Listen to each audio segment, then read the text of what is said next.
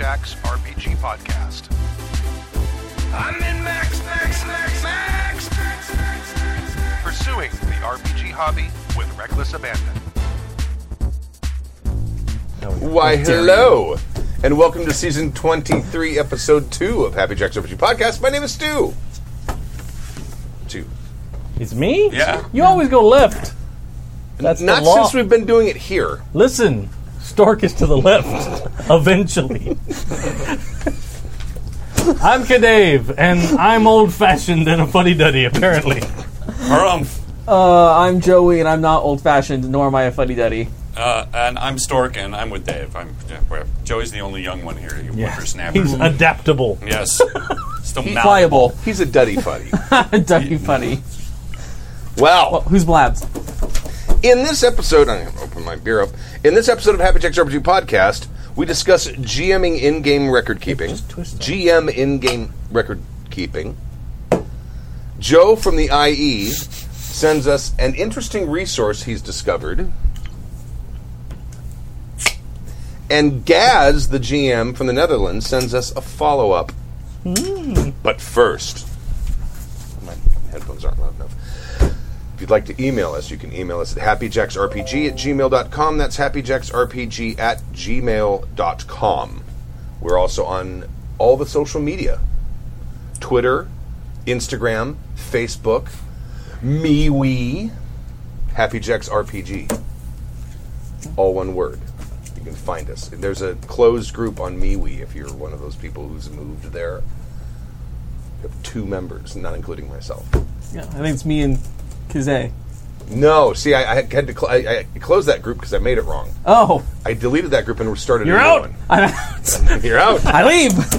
I closed that group because you should. I mean, I made it wrong. I did make it wrong.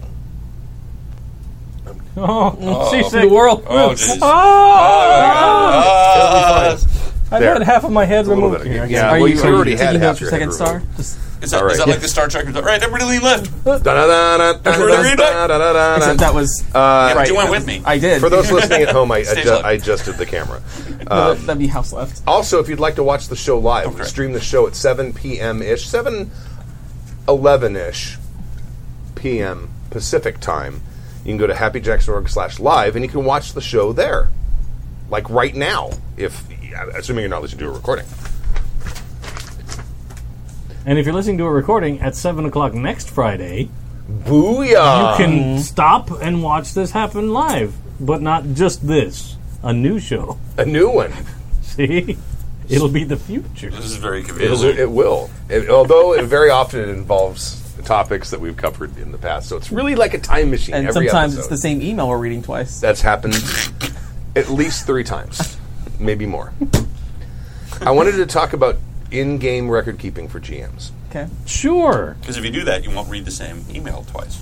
Well, yes, but this is something I thought, because, I mean, everyone probably has their own way of doing it, and I wanted to kind of discuss it, and I've got the chat room open. Hi, chat room. Hey, buddy. And if you want, any of you in there want to detail how you do record keeping at the table while you're playing a game, I would love to know. But I kind of want to talk about, like, when you come up with a new place, or you come up with a new NPC, and you make decisions right off the bat about that NPC. Okay, this guy's a jolly shopkeep, and his specialty is blunt swords, or whatever.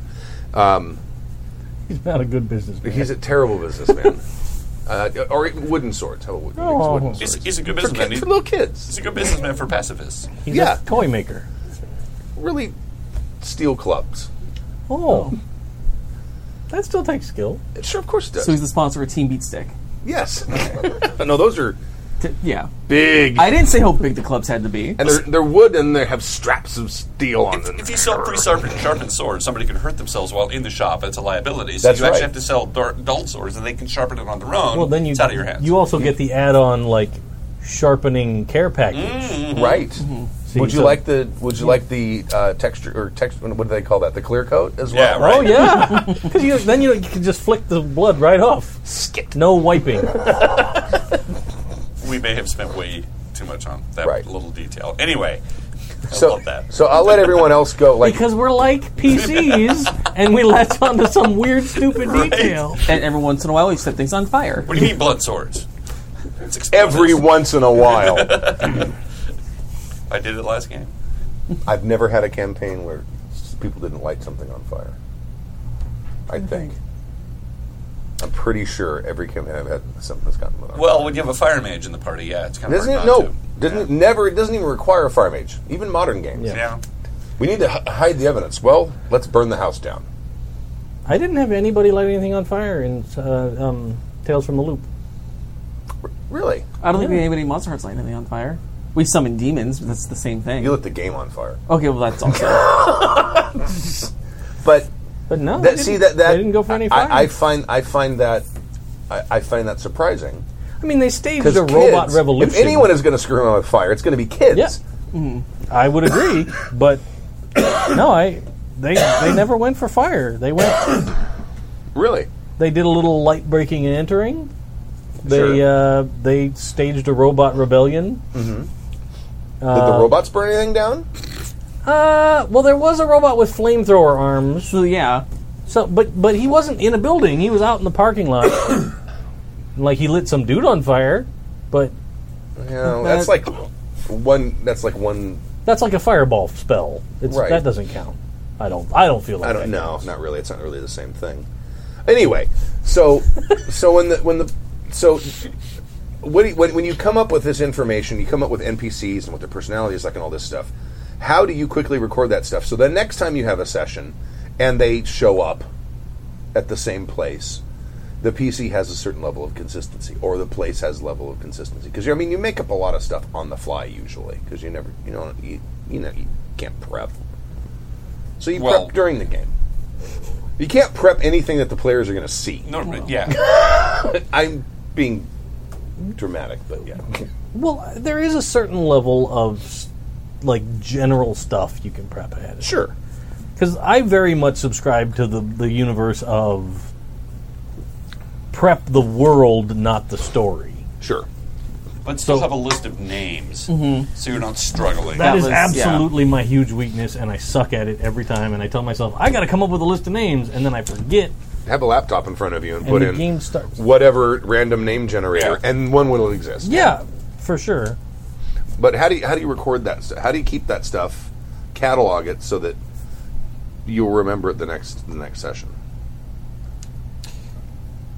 I can only speak from a player's point of view, and I'm always in awe. And it's almost a metagame moment. Like, we latched onto something that seems really cool, and I look up and you are frantically taking notes. I know that you use OneNote or an equivalent thereof. Yes.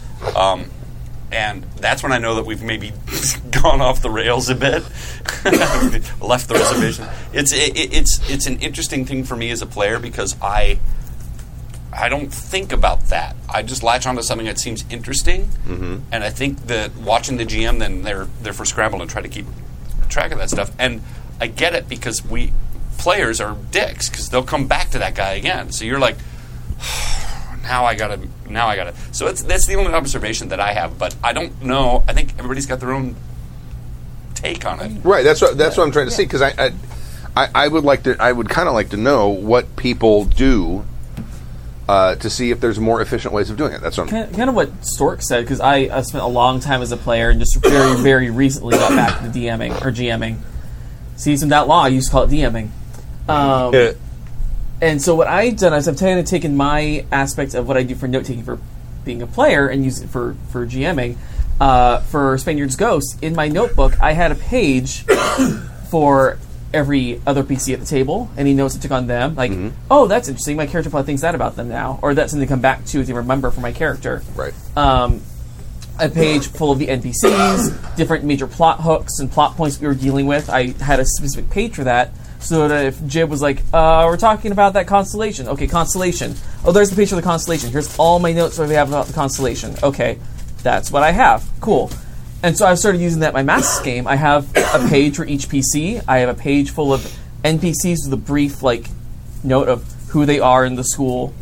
And then eventually I go back, and for the NPCs, I think I actually heard this on a very, very early episode of this podcast. When I try to do the backlog, I actually have now a little box of index cards for NPCs with their names on them and a brief description of who they are and what their personality is. And if I need to go back to them, I just go to my Rolodex. Oh, there's that person. Oh, that's right, that's who that is. Okay, I'm ready to go.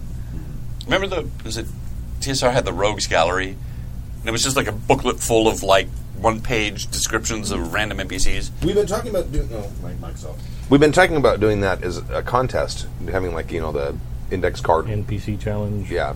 Well, and if you actually have an index card or a sheet full of that's a lot of your work right there. I'm like, oh, okay, so Gil Whippersnapper is, the blacksmith is now in play, right? So, and he goes into a folder.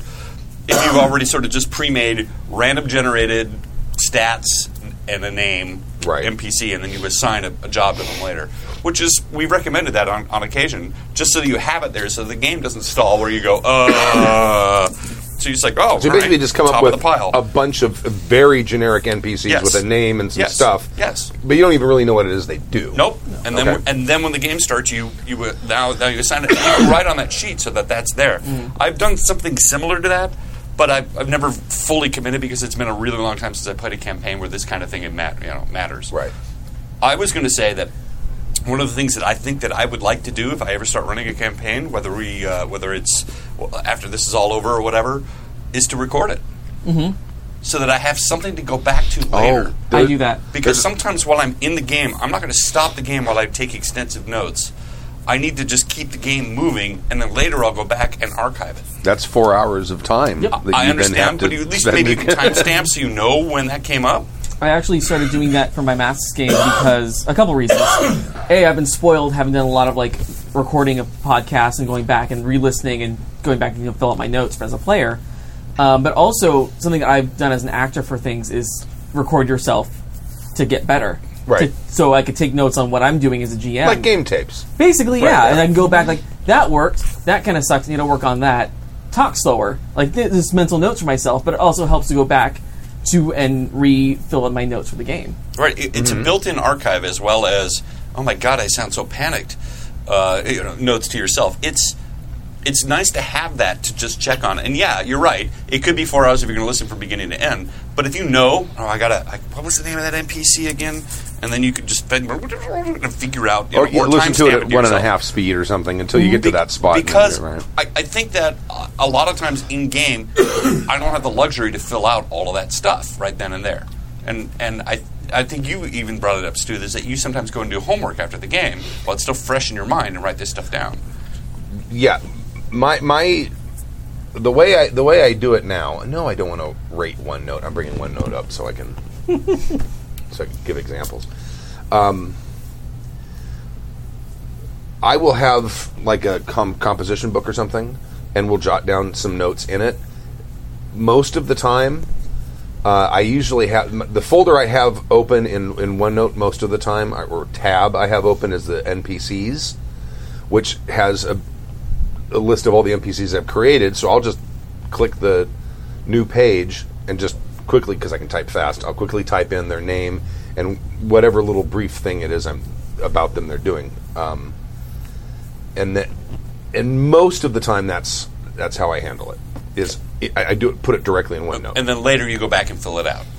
One of our listeners on MeWe, Nathaniel, he said he uses index cards for each NPC or plot hook, basically any self-contained idea that gets jotted down, and then post game he takes all of those and puts them into his OneNote. Okay. So it's similar thing. I'm skipping that step usually because I type as fast as I write, and you can still pay attention. You're good at multitasking that way. Well, I also years have of taking orders on phones. I have very verbose players. Yes. So okay. You usually get 10 minutes. I get lots of break. While they're arguing, and you can then keep up your notes. I don't think everyone has that luxury. I know myself, I have a hard time multitasking with that, and that disconnect. Even taking notes during the game, I realize something, oh shit, I haven't written down anything in the last 20 minutes. Uh-oh.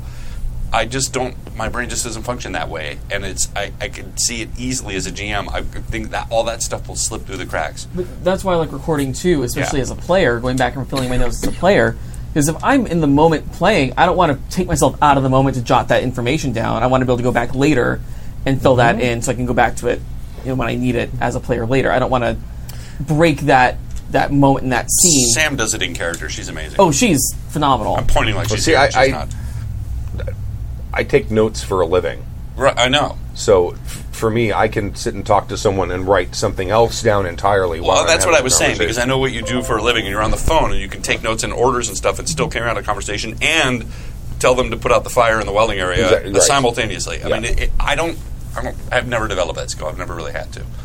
But that is an important thing to note. If you know that that's a fault of yours, then you need to come up with a system for yourself as a GM to archive your things where you can go back and revisit them later, whether it's recording or whether it's mnemonics or whether it's having someone take notes for you out at the game and they go, "Can I borrow your notes, man?" I mean, because that's a problem. I've had that happen where like we're gonna go back to the blacksmith and you're like, I don't remember that accent. I don't remember his name. Which blacksmith are you talking about? Was it Bob or is it Joe? And then the game comes to Joe a halt. Bob? They look at you like, but it was such a moment. How can you not remember? And then you bust out with the Raul Julia quote. For you, it was a moment. For me, it was a Tuesday. Now, my first piece of advice was going to be make friends with someone that wants to stream games so you can run games at their house, and then they set up an awesome place to do it like this. And then you just go watch the YouTube video Yeah. or whatever. Because that's 85% of my game prep week to week. Really? Did you go back and rewatch it? Is I go back and I rewatch the thing, and I'm constantly surprised by the amount of shit that I miss live. Uh-huh.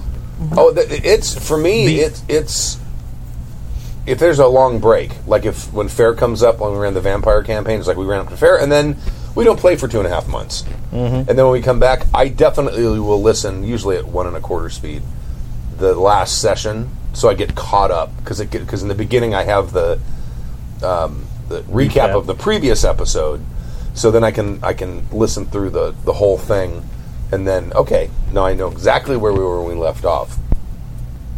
But Yep. a lot of people don't have the ability to record, or It doesn't. Everybody has their ability to record. If you have Yeah. a phone, you Yeah. can hit, literally, my phone sits right there next to me, and there I are record people the who entire have phones session. with 8 gigs of memory and they couldn't record a 4-hour audio file. Yeah, I mean, you it's, can. and not if you have other apps on it. Well, yeah. So you take one of your old phones you're not using as a phone anymore. Oh, there you go. Right? Yeah, there you go. It's an old Or phone. most people that play games, RPGs, are gonna have some kind of a computing device. That's true. Like, I'm sure, like, that's a Venn diagram that's real close to perfectly overlapped. Shit microphones in most computers, though. Well, you know what, though? It doesn't have to be the greatest microphone if it's catching the stuff you're saying as a GM. Okay. Maybe Yeah. it doesn't catch all the interactions between That's your true. players, but it can make a big difference. And again, you can always timestamp it. You could, like, at 1:33, I created a new NPC so that the next day after you're sober up, you can go back and check 133 and then take all the notes you need. I've done that, too. I've glanced up at the little recorder, and I'm like, Look at the- oh, look at the time. 1824... Right.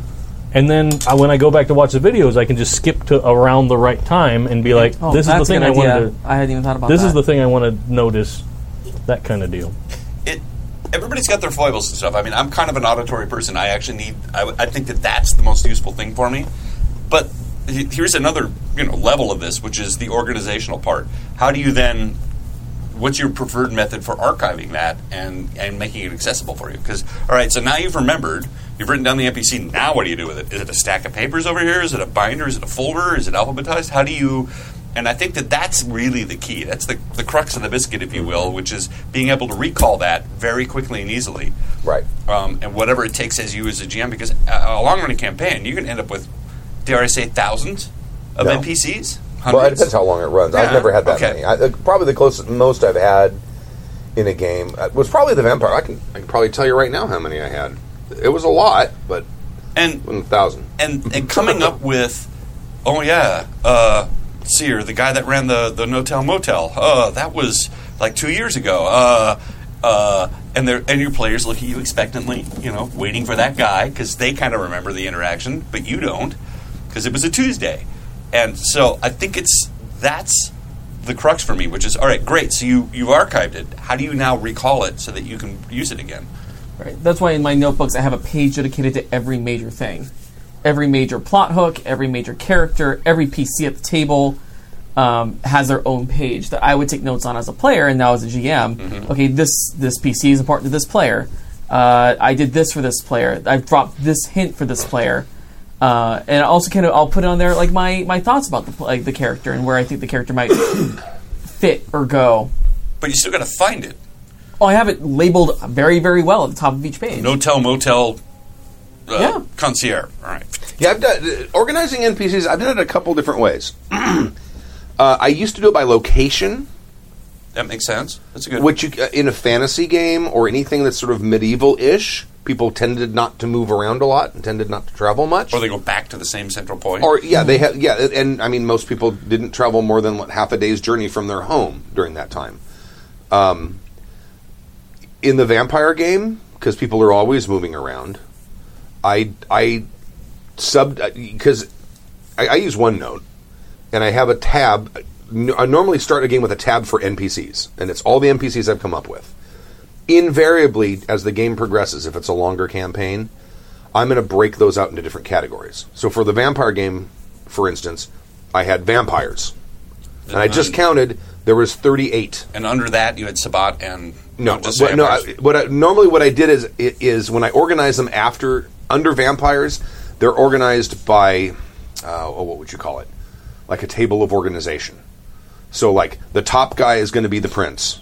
And then the people under the prince. And The then those hierarchy. people, the hierarchy. Okay. Yeah, the hierarchy of the thing. So if there's a Sabbat, there's going to be a section down farther. I'm going to have like a little divider saying Sabbat NPCs. And then I'll have the Like a bishop family tree. or whatever. And yeah, basically that sort of thing. But then I had another one for the She, and I had one for mortals. I had one for werewolves.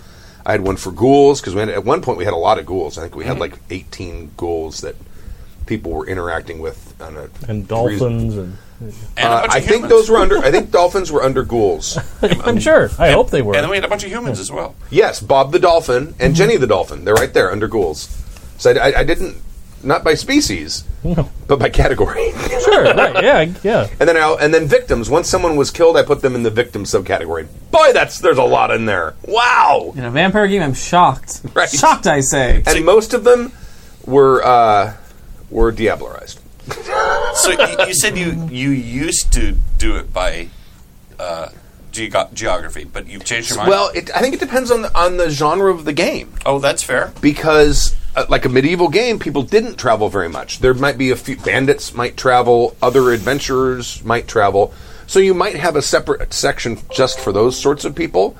But if you're going to look for Bob the Butcher, you're going to know that he's in this town, because he's not going to, unless something terrible happens, he's not going to leave pull his up shop. stakes and go set it up in another village. So You're you gonna know, find him in Elfheim.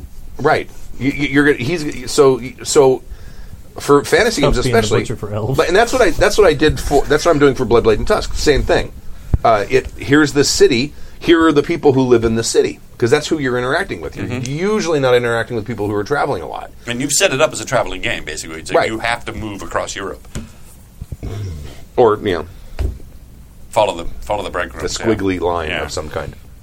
Who knows? I don't know what you're going to do.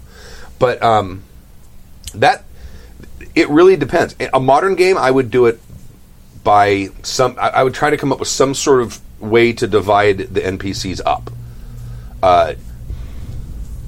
Criminal element, police and politicians, something like that. Something so that I can look at a glance and look at the 5 or 6 different categories I have and say, okay, I know so-and-so is going to be under that. So making a moment of truth add-on called Police and Politicians. Police and politicians would be awesome.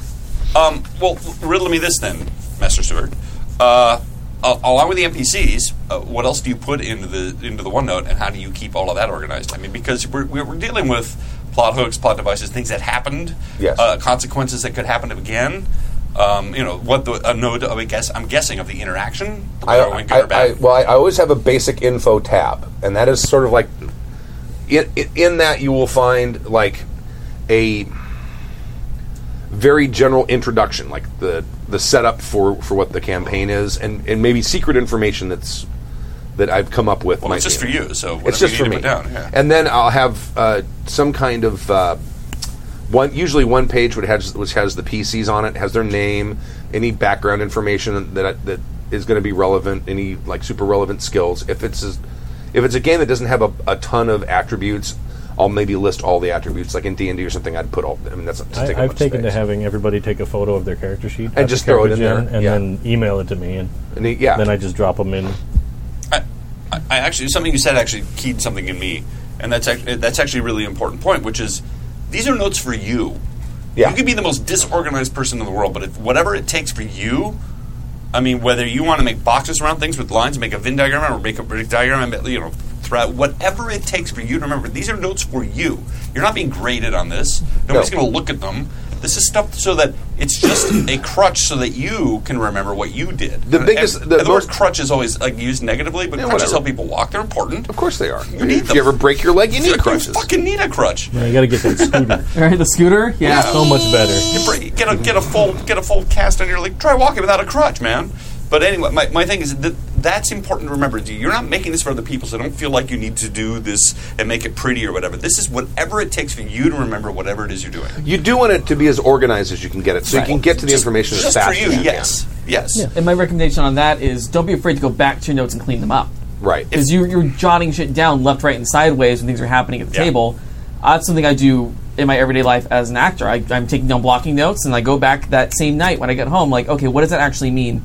Can I read that handwriting? What is that? What is that? No, you won't read it the next week. Of you course won't not. understand it, right? No, I will not. So I need to do it that night, so it's still fresh in my brain. Like, oh, I need to make this English now, so I can go back and understand it. I do the same thing with my GM notes. I always do. I always take 15 minutes, half hour after a game, and I do my summary of what happened in the session, and then what I think may happen in the next one. And this is something I've discovered doing note-taking or at least trying to remind myself of stuff. You write down a little anecdote or whatever, and you say to yourself, I'll remember that.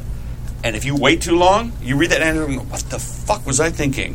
What does that mean? What does that mean? You really do need to be... Apple cart guy, what the fuck? Or whatever it is. You just, whatever little thing that you that you keyed off of the point of, don't dismiss it. Say, I'll get it right before the next session. No, you really need to actually do a little bit of homework right after the game because that stuff will fall out of your head faster than you can believe. One of the things when you're talking about how I organize my OneNote, I have a sessions tab, and every session has its own page. That's cool. And that's what I work on when I do my post game thing. I said, like, if we just finished session 3, I'll start session 4 last time, and I'll write a brief synopsis, usually one paragraph of what happened during the game. The critical stuff that I think. Not all of the little details. That's the players remember, and then what may happen the next time, and what the bad guys' plans might happen, how they may react to what happened in the last session, things like that, and that's basically all the prep I do before the game. Is that half hour after the previous game? So like the Bloodblade and Tusk, we're going to be playing that on Sunday. Bloodblade and Tusk on Sunday, yeah. So it's been a month since we played, I think, but I don't even have to worry about it because I know I stayed up for an extra half hour. And wrote out here's what may happen the next time. Now I also will come up with other ideas, and I will go in and say, oh, it'd be kind of cool if this thing happened. There. Right, like in mid-conversation, the players are going off on some tangent. You're like, oh, taking notes now. Right, exactly. And again, that's an important part of it. And then you have to go back and you have to revisit that really quickly because you've just taken like little anecdotes, a really short little note just so that it's something to key you up. But if you wait too long, you're never going to remember that, and that moment, that spark, that whatever it was that got your creative juices going will go away as well. So then when you finally read the anecdote, you're like, that seems dumb now. You ever had that happen where the muse just escapes you and you're like, yeah, that seemed like a good idea at the time. It's like, no, at the time you need to write that and fill it out because later on you go... You may not, you may be looking at a brief synopsis, which to you was enough information at the time, but then a week and a half, 2 weeks later, you look at it and you go... But there's some conceit about that you thought was really cool that you're not remembering. Very well said. Yeah. God, I wish I could have said that. Yeah, but the other thing I always put in is I have usually like a long-term plot hooks or plot elements or something like that. And that's when if I just come up with a random idea of something that I'm not going to use soon, but I know I could introduce in the game, I'll throw, let's see, long-term plots. Well, like one of the, this is from the vampire game. And this is something I put in very early on, and it was the coroner wannabe. And it was about Michael Fitzpatrick, the coroner in the vampire game. I thought you said coroner. Yeah, coroner wannabe, yeah. And because at one point, someone had... He'd kind of been read in.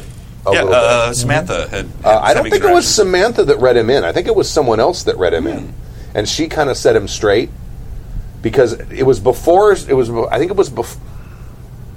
No, it was when. No, it was when they needed to do a blood transfusion on a dead person. I don't remember whose character it was. It might have been Mac's character. And so they brought Fitz in because it's the closest thing they have to a medical doctor. And it's like, this person's dead. Oh, no, just do the blood transfusion anyway. Okay. So he does the blood transfusion, and all of a sudden she wakes up, and he's like, what? So now suddenly he has to be read in a little. Right after that, that's when I came up with this and said, at some point, he's going to decide he wants to be a vampire, and he's going to harass Riley about it several times. And if she refuses, he'll probably find someone else to try to convince them to try. Okay, so that's a great little note right there. That came out of got that a little whole, like, right there. And I don't know when that's going to happen. Right. It may not happen until the party decides, oh, we need the coroner again because we're a bunch of fucking murderers and we need coroners a lot. I even used him when Oh, yeah. when I had to revive a werewolf. Right. He became our healer. Exactly. Yeah. But and what I put stuff in that folder, knowing that at some point I'll have it, and then when it gets to a point, it's like I think I have something about that, and I'll click on it, and there's only like 4 or 5 of them in the vampire one, and that way I can shoehorn that in or dovetail that in. I guess would be more likely. But I also have one about Enzo, which was Jesse's character's brother. Yeah. Because anytime that a PC has like a long-term thing they want to do, I will throw that in there, just sort of as a constant reminder to myself that that's something that one of the players wants to explore with their character. I think it'd be cool if you take maybe a screenshot of one of the pages from an older game and just post it so that people have an idea of what it is, so they can see the organization. I don't, nothing too dramatic, and right. Be careful about showing off all your passwords and stuff. But I think that people might be curious to see what it is and how you're organizing your notes, because that you can learn a lot. You can work in a vacuum and come up with your own notes, but sometimes you see somebody else and go, oh, that's genius. Oh, I never thought about that. Because everyone doesn't. That's why I've always said it's very valuable to watch other people GM. Even if you're not actually playing in the game, just watching it, seeing other GMs and their techniques, because everyone does it a little differently, and you'll find something interesting that you haven't thought of. And note-taking is a skill. It really is. Yes. It's not. It's something that we all have had to do, but everybody's notes are different. Have you ever had to borrow somebody else's notes from science class? You're like, dude, I can't even make heads or tails of that. I don't know what you're talking about. Or even just, you take notes, you look over at somebody else's notes and go, oh, that makes so much more sense. And then all of a sudden you've adopted that. Right. But you wouldn't know that if you didn't. Stop copying me, Stop copying me, man. It is it's something you're expected to do, but nobody really tells you how to. I was surprised when we did the Dead Rain game how similar our OneNote uses were. Because, like, Stu would throw shit up there. We shared a OneNote. And then I would go check, and I'd be like, oh, that's awesome. And I'd just add in the stuff that I'd been working on, and, like, it worked out really nicely.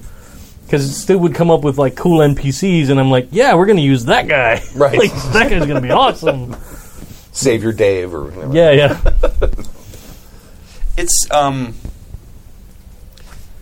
It's an interesting world that we live in now when you have this ability to be able to just on the fly come up with the stuff, and you can even share it with a CoGM or even just archive it into the cloud so you can check it on your phone at work. I think that there are so many great things for note taking and so many powerful tools out there now. You're almost doing yourself a disservice if you don't just get one of them, any one of them, and utilize them. Even if it's just writing sentences so that you can look at it later. You have it archived so that you can now reference them, and I think that that's the key. Back in the day when I started, it was index cards. It was a binder, right, with tabs in it. And you all right, here's a VerbaBonk, and here. But you couldn't do it at work. You couldn't do it on the fly. You couldn't do it on the bus. Now, or you can, but you have to carry it with you all the time. Who does that? Right. I think it's a brave new world where you have this wonderful. I mean, look at this. You called up stuff from 3 years ago, right there, and it's all right there. What cloud computing, man. Beautiful, man. Beautiful. Because I go through a laptop about every 3 or 4 years, and often it's unrecoverable by the time I replace it. And that's also a great note, because I can remember I found some old character sheets that had been waterlogged and damaged and stuff, but had they not been, I mean, I could have looked back on the archive and stuff. Sure. It's all there now. It's cool. Well, every single game that I've run on the stream, some plot device that has come up has been inspiration while I've been walking around like the grocery store. Sure. Or whatever. Yeah. And then I pull out my phone and I open up OneNote and I type 2 lines to myself while I'm like, stop putting things in the cart, children. Hold on a minute. I had an idea. Daddy's got an idea. I usually just use a note app because I might. OneNote is a large app on a phone. I've noticed. When I was just it's an allegory to this. It's not, but when I was in college, I was the cartoonist for the paper, and it was a weekly paper. And I would wander around, and occasionally these little moments would hit me. It's a moment, I'd have 4 panels or 5 panels to tell a story or tell a little moment, and I would write them down on scraps of paper, because it was usually someplace inconvenient, like a party or the store or in mid-conversation with somebody. So I'd write them down, and then I would flush them out later, because you never know when that thing hits you. Somebody says something, or you see something, or an interaction is so stupid, you're like, this is going into the game. You never know when that's going to happen. It's so cool now to be able to pull that stuff up and just, here it goes, right there. We'll fill this out and address it later. I used to keep a notebook by my bed. Yes. Now I have an iPad by my bed. And so I like, last night, I'm going to sleep after Boggart rehearsal, and all of a sudden, song idea. Type it real quick, and just throw it to the side, because I don't want to forget it. Right. Oh, no, I write most of my stuff in the shower. It's, absent-mindedly thinking. Right. And so I have my phone in there with me, and I'll get out of the shower. You have your phone in the shower? Well, in the bathroom. Oh, okay. In the shower. Phones are waterproof Yeah, nowadays. why not? I have a little pouch for it now. I read a fascinating article about how many germs are on phones, mostly because people use them in the bathroom. Of course. They're disgusting. Still better than I'm not payphones. eating it off of it. Where's a payphone? But I will get out of the shower if I'm like thinking, I've thought of a verse or I've thought of a chorus of something. I will jot it down real quick. Mm-hmm. Yeah. And you never know when inspiration is going to strike you. There are people talking about ways to record without, if you don't have audio equipment. Obviously, you mentioned phones. So, who was it? Master Vita. There are fairly inexpensive audio recorders, and there are little digital audio recorders. Yeah. They used to use those little micro cassette tapes, but I don't think they just use chips now. A chip now. But those are probably under $20. About that, about 20, imagine. maybe 25. I actually have one. I assembled a 10 candles kit, Oh, there you go. and so you need a recorder for that's that. right. Yeah, but I have a little box to keep in my trunk. Like, Oh, excellent. oh, you want to put some candles? Anytime I need to play it. I have like it all in Watch there. the candles, though, and keep it in your car if it's hot. Right. I check them. They should be fine. Watch the candles if you're around Rob, too. Oh yeah. What do you do? He's slushing Oh, wax yeah, look all at over. What a nice job. What a nice job there, Rob. Good job making a mess. He was trying to balance out the light because we snuffed like all the candles on one side. So he's like, "Oh, I'll just move this one," and he picks up a tea light after it's been burning for 40 minutes. And He's then- like, "It's hot." Skaloosh. I'm not a smart man. Yeah. We all gave him some. These recorders. Some of these recorders are actually kind of expensive. Yeah, they're not as cheap as you'd think. Well, there are Here's high one that's quality got ones. Here's one that's 8 gigabytes. That's $26. Voice activated, which would be even nicer. But it's probably got a condenser microphone in it. It looks like it's stereo. There's another one for $25. Yeah, I'd say use between 20 and 30 bucks. Yeah. Is what you're looking at for that. And you can find, if you have a laptop, you can find a fairly cheap, decent USB mic Sure. and plug it in and just put it out in the middle of the table. Right. Go to town. And you can record. You can download Audible, which is a free recording software. It's terrible, but it works. It's fairly stable. Audible's a recording software? No, Audacity. I was Audacity. like, Audible's my audiobook software. Audacity. And also Reaper. Is you can get a free version of Reaper that just has a nag screen on it, and if that's all you're doing with it, you can pay for it if you want. I think it's $65 or something like that if you want to get the personal license. And that's a fantastic recorder. And if you just get like a, Yetis and snowballs. I don't even need to go that expensive. They're not even that expensive. They're like $50. Yeah, but I mean, you could probably getting something even cheaper. You just need an Omni mic. Yeah. If you throw it out in the middle of the table, you're going to pick up everything that way. If you have time to see, for me, most of the time I don't have time to listen through it, unless of course you have a timestamp or something like that.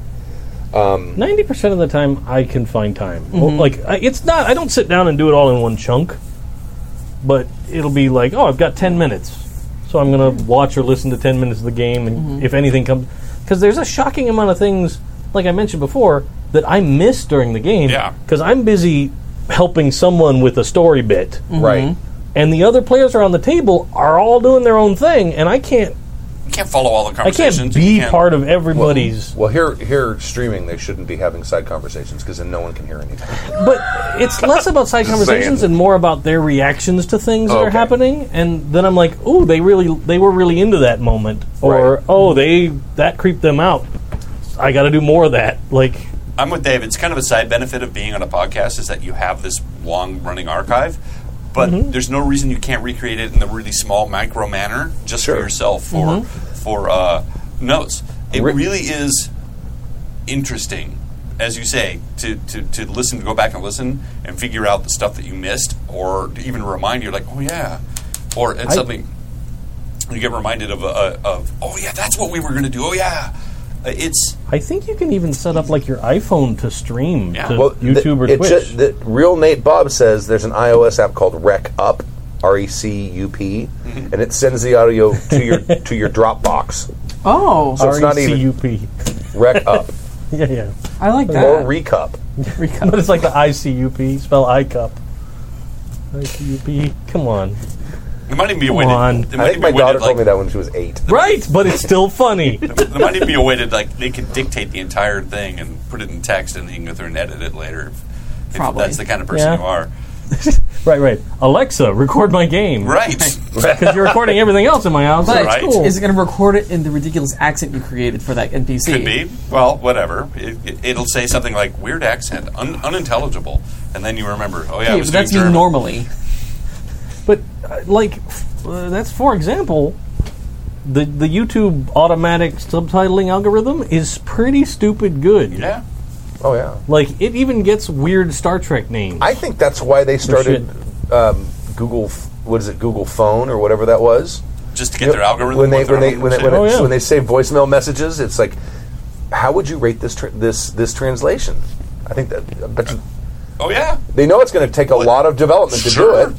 You might as so well give people free phone numbers and then crowdsource it. Yeah. Right. I don't think you're wrong. I think that it probably pulled from a lot of different things, as well as the whole Google search. Where you just ask and all of that stuff. But yeah, I haven't done it myself, but I'm 99% certain that you can just set up your iPhone or Android phone to stream directly to one of the big video services. Oh yeah, I know there's a Twitch app for that, and you can just, even if you just get like a cheapy phone mount and put it right in front of your GM screen aimed at your players. Yep. There you go. And you're right. I mean, it can get tedious if you completely just sort of want to re-listen to it again and again. I don't actually find anything wrong with that if you have the kind of time, you have a long commute, or if you have, a weird work schedule, and you just need. It is. When you GM, there is homework involved. Sorry to say. This is a lot easier, I think, than it used to be, which is writing everything out longhand. But you still need to do some homework as a GM, and being able to do something like this at least archives the entire game that you can go back and reference later. Yeah. And you have a record. And you can even use it against your players when they start doing revisionist history. You're like, right here, right? You said this. Here are the receipts. Yeah. Timestamp. You said this. I think it's a brave new world, and you're a fool not to utilize all this technology we have at our hands these days. And again, it's a good tool as a GM to also kind of check yourself. Like, how am I doing?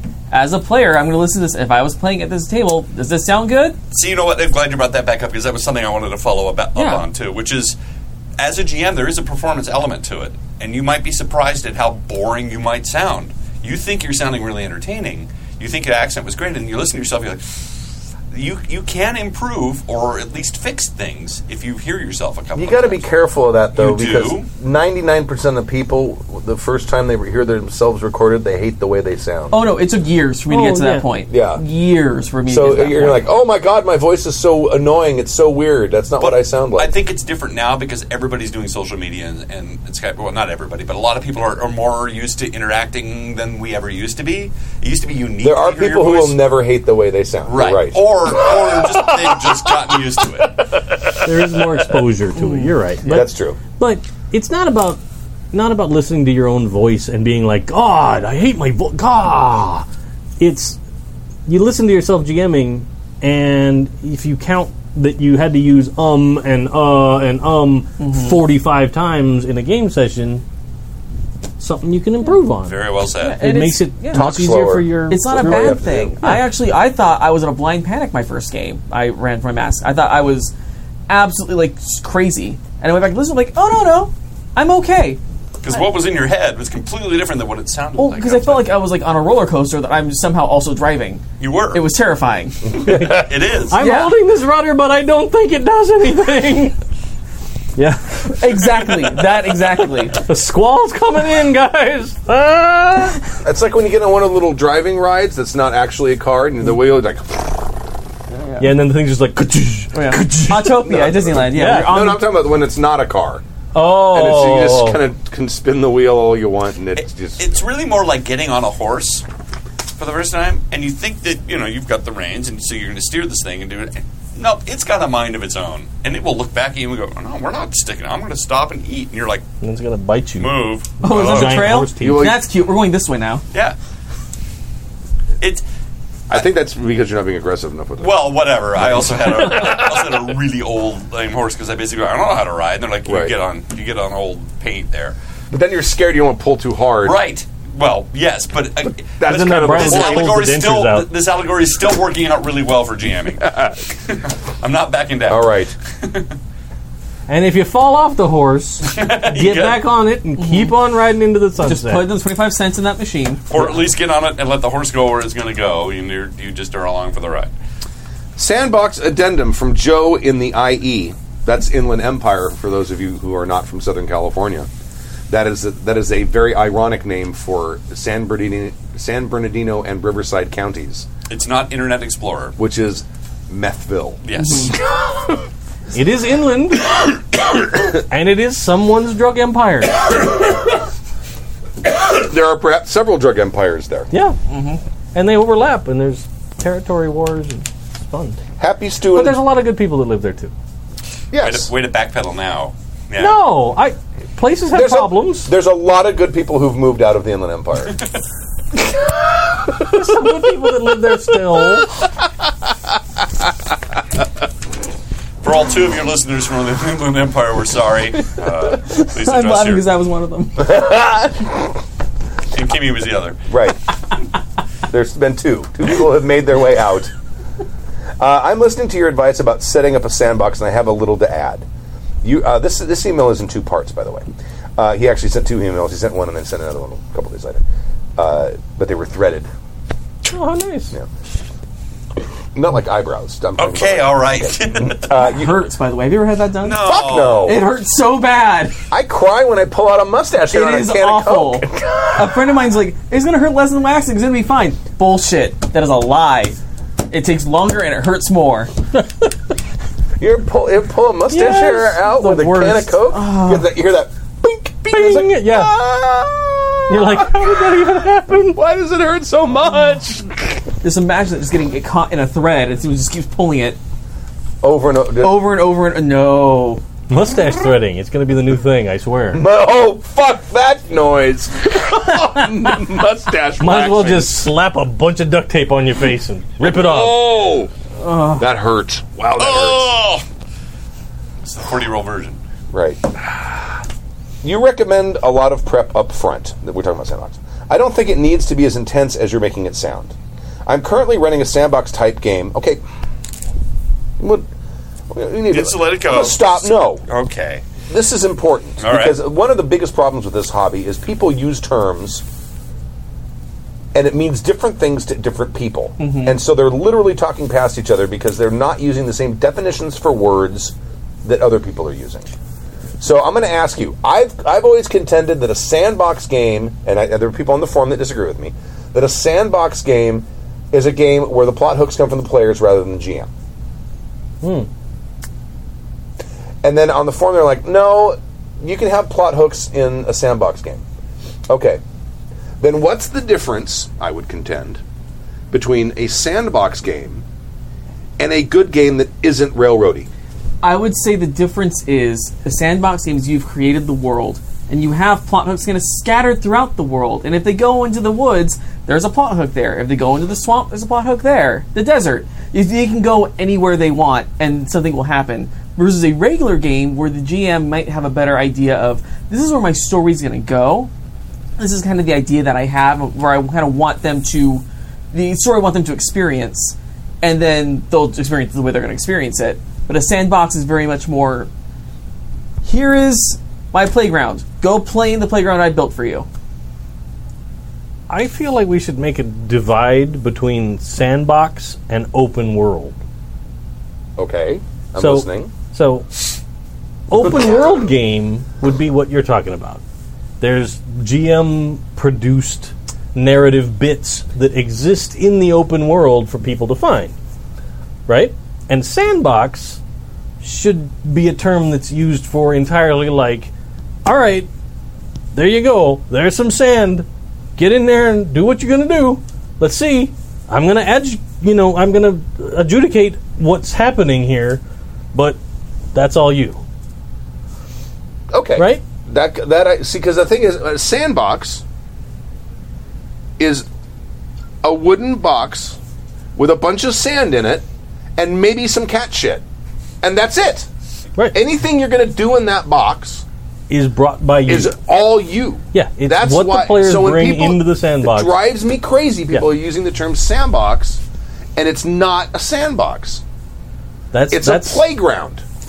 Well, that's to me. It's an amusement park. And that's to me, when I hear sandbox, that's what I think of. Right. See, because like an amusement, what you're describing is, to me, would be more like an amusement park. I'm at Disneyland. I can go anywhere I want, and there's something entertaining happening. There's art everywhere. There's fountains everywhere. There's music everywhere. There's parades. There's rides all over the place. There's not a place you can go except maybe the bathrooms to find entertainment. And maybe there too. I don't know what you're doing in the bathrooms at Disneyland, but yelling at my kids not to. Don't touch that. Right.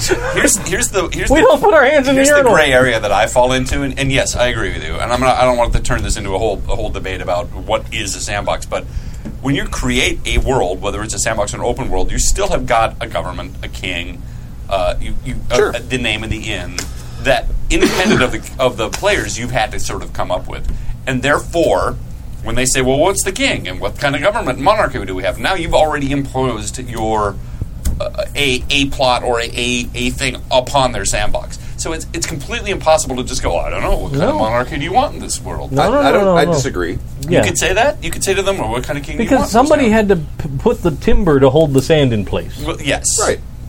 And somebody had to buy the bags of sand, and some cat had to come and take a shit. Somebody had to put the sand in there. So all of those things happen before the players get there. Yes. And maybe some guy left needles in it. Right. That all could be in there, and the players will find them when they get there. I get But that. what's the difference between the guy leaving needles in the sandbox versus coming up with plot hooks? Yeah. No, because the needle is, you live in this kingdom, there is a king. Okay. Well, I was just going to say, that's catch it, it's at war with this kingdom next door. That's catch it, That's not a plot hook? No. That sounds completely like a plot hook to me. No, that is just a statement of the world. Yeah, it's like saying a plot hook would be raining. It's like calling weather a plot hook. It's raining. Oh, I must quest for an umbrella. Sure, but that's not. No, that's not a plot. That's not what we're talking about. Like, we're talking about things that oh, hey, welcome to our kingdom. We're at war with the kingdom next door. Yeah, cool. Oh, look, you see a guy skulking through the shadows. Now you've introduced a plot hook. Now the people are like, what's that guy doing? Let me follow him. Let's see what's happening. Or the party gets robbed because there's a food shortage because they're at war and their city's under siege. And I think that you've created a plot hook. I think that those distinctions are important, because I think that people thinking that you've created a monarchy in the town, let's say, is a way of establishing a plot hook, as Joey was implementing, and I've even implied that.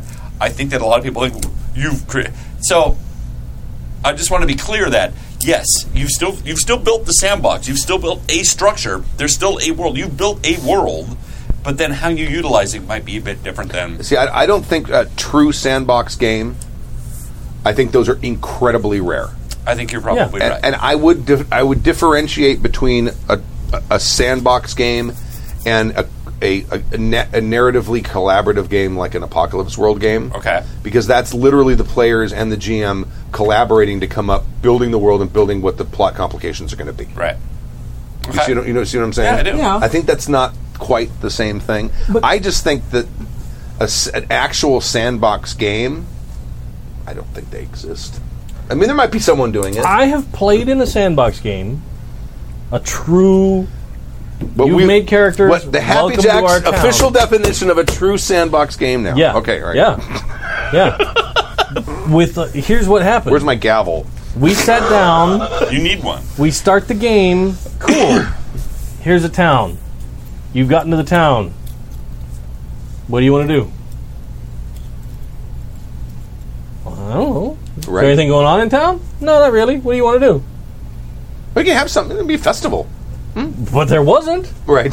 It was. If there wanted to be, if we wanted a festival, we needed to go hire a promoter. Because And that's my issue with your definition of a sandbox. You want to put a festival in there, then you put blocks in the sandbox. You do. what, Yeah. which, Or catch it. like for me, that game was a nightmare Right. Oh, sure. because I was like, boring as But that's why I don't think. Like, I don't want to hire I can a promoter. understand like that could be a definition of a sandbox. That's why I don't think that is the common definition of a sandbox because no one would play that game. I don't think there is a common definition of a sandbox. But I I think think- people in their own little pea brains have their own ideas Whoa, of pea what. brains, Yes, are we now? everyone has their own idea of what a sandbox game is, and many of them have not seen a sandbox. Because the idea of a sandbox game comes from new video games like Breath of the Wild, like Skyrim. Those are considered sandbox games, or also known as I open call it world games. open world. Is But what's the open world. difference? What would be the Because what makes Skyrim a open world game versus a sandbox game? Because you walk into a town and some shit happens, Right? and you choose how you interact with that. That's an open world experience. Okay. Things are happening in an open world But why couldn't you call that that a you're sandbox? not in charge. But a sandbox would be, Here's a town. I'm in a forest.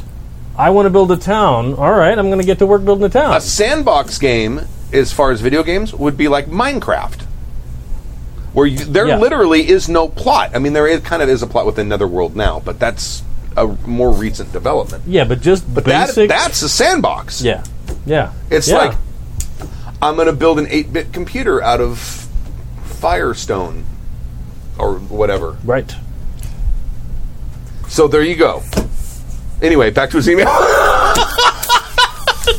Let me get this dead horse off me now. I'm with Sue. Believe it or not, I am. I disagree. I will concede, Like- but I disagree. And that's fine. You can write a dissenting opinion, So, yeah, That's you can write a fine. dissenting opinion. and it'll be part And of I the will. law It will be from part- now on. Yes. And I'm still kind of in the camp that of like Heisenberg's uncertainty principle, which is the very act of observing a game and adjudicating a game as a GM changes the nature of the game. Well, sure. Yeah, sure. And therefore, it, like you said, doesn't truly become a sandbox anymore, even if you yes and. Because you have now imposed a thing. So, sandbox Pure to me players. means something very specific. Yes. Because when I was a kid, I played in sandboxes. Right. I don't even know if they have sand. They may not even No, have they wood chips now. wood chip boxes now, which is You- not entirely no, not the same. A I lot could- less cat shit, I bet. I was though. going to say, I could tell you played in them. My friend had a sandbox, and we would go down there, and it was always cat shit in it. Of course. But as a kid, It you cats didn't look at it really and says, know. Someone built me a really big toilet. Awesome. Right, and as a kid, you were like, well, there's a thing in here. Let's build that. Let's use that. I'm going to put that in my dump truck. Right? I can't say I as a did. child I ever played with cat shit in a sandbox. Well, you didn't know what it was. You know, we're talking about You probably thought it was a little Baby Ruth bar. Baby. Oh, no. You thought little bits of almond roca. It was a dirt clod till you threw it at somebody, and you're like, ew, this smells. Roca. Cat almond roca. Anyway, get out. Can't let me alone. All right. Where do we I'm leave off currently here? running a sandbox type game. I'm currently running an open world type game with the rotating player base for each session. Also needs to be. Dave's going to die. I turned off my mic. So each session also needs to be a complete adventure. Remember the rotating roster of the ER staff. My challenge has been cutting my content to fit. Oh, so I just now decipher what he was It's saying. hard. The ER staff, who he's talking about is the show, ER, Yeah. Right. and the rotating staff, which is actually a really cool analogy. I like that. And that running an episodic game is hard. Yeah. I have found that my players have been most comfortable with 3 potential storylines to choose from each session. Most people can only keep a handful of things in their head at once anyway. That's absolutely true. This works to the GM's benefit because you only need to prep a few possibilities. 5 to 9. That's not a few. That's more than a few. That's several. Yeah, that's several. To make it feel like legion of borderline many. Right. To make it feel like endless possibilities. Here's what I'd recommend for prep. 1. Put a starting location in the middle of someplace too dangerous to travel more than a day in any direction. I don't see that right there. That's No, I agree. That's not sandboxy or open world. That's kind of railroady. Yeah, that's a passive railroad. That is. Oh, there's a dog in my way. I can't go that way. Yeah, there's a sea of lava. I guess I'm not going to sail across the sea. 2. Make each hex touching the starting hex a uniquely identifiable region. Do you want to go to the dead fens or the haunted forest? Plant a hook in each hex. He did a hex. This is a hex crawl game I think he was doing. 7 total. I don't show my players the hexes. It's an organizational tool. I just show them the map. You don't necessarily need 7 adventures either. You can string 2 to 3 hooks on an adventure. They're only going to pick one. You have time. Brainstorm. You know what? That's a good point right there. They really are only going to pick one.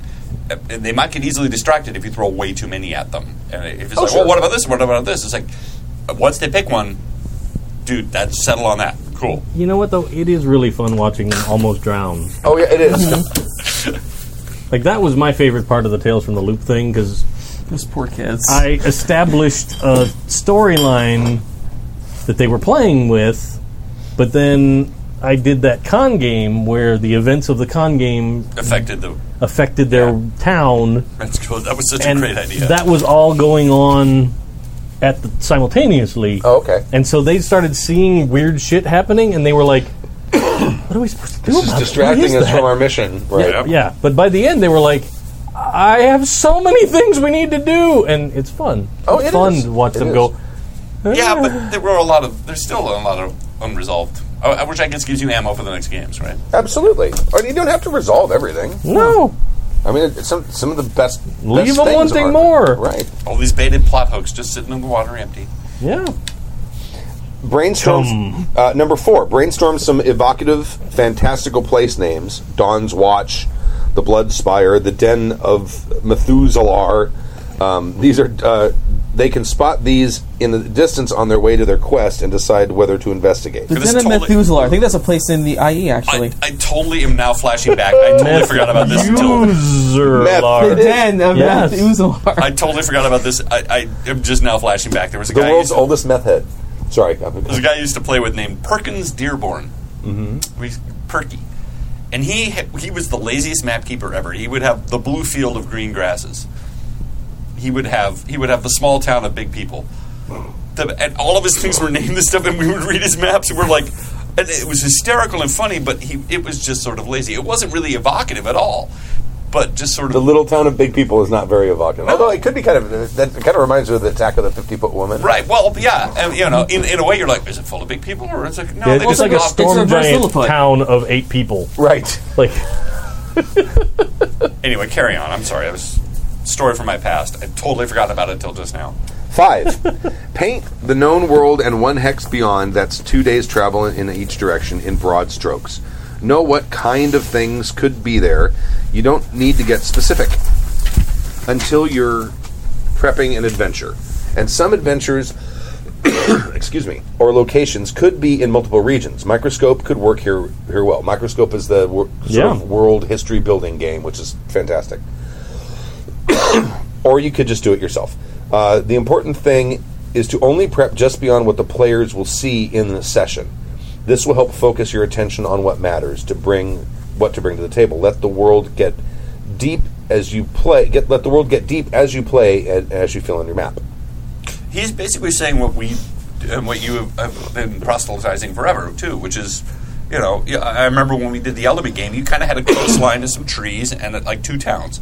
And I then had a map. You did. I had a map of that area, and it's like, but then as we went, the city you went to is the only thing I really prepped. I just named stuff. Yeah. Exactly.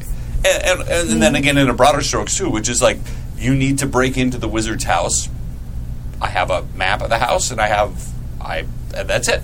Right. However you get in there, that's up to you. But again, it's that's very similar to what he's saying here, which is you prep what you need, which is the house. I've got a wizard, and I have an idea of what the wizard has done to his house to make sure that people can't get in. And now you figure out how to get in. Right. Or if you want to leave, I have a map here, and this is the area that you know, and we'll just figure out the terrain from there.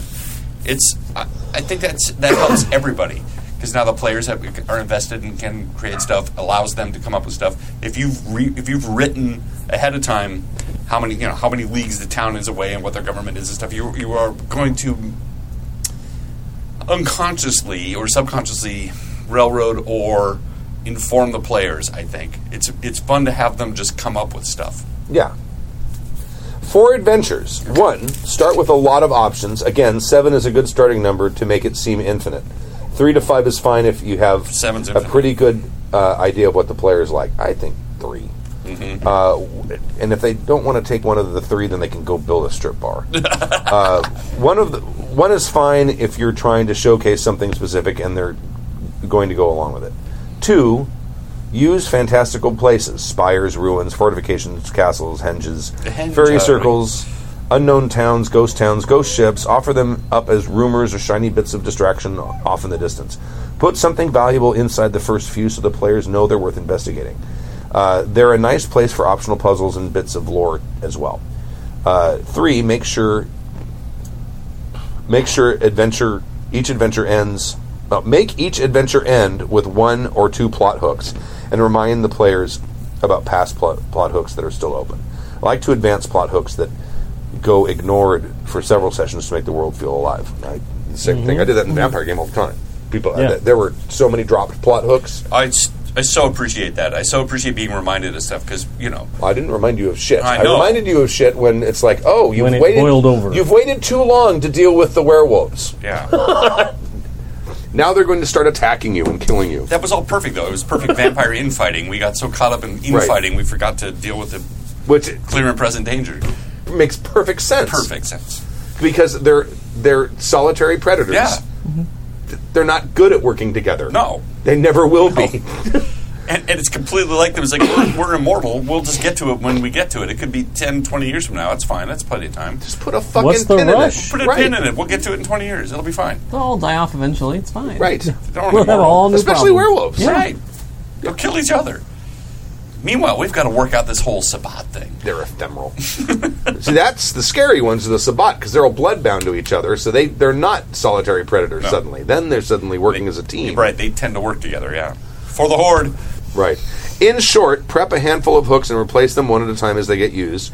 Prep what you need for your adventures and know what's one hex beyond. Prep evocative, fantastical places you can drop anywhere. Prep whatever you need to feel prepared. Names for NPCs, stores, space stations, hotels, hostels.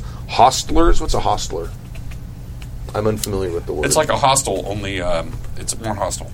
Oh, or Skate Hostel? Well, I was just going to say... It's an angrier hostel. It's an angrier hostel, yeah. Is the purveyor of a hostel? A man employed to look after horses. Oh. Or people staying at an inn. So, yeah. Hostler. I'd not heard that. Farriers, furriers, furries. Oh, don't put furries. They make me uncomfortable. Interrupt your adventure. Even Mickey Mouse makes me uncomfortable. Even as a little kid, I don't like the costumed people. Yeah, I don't mind costume people, but encased.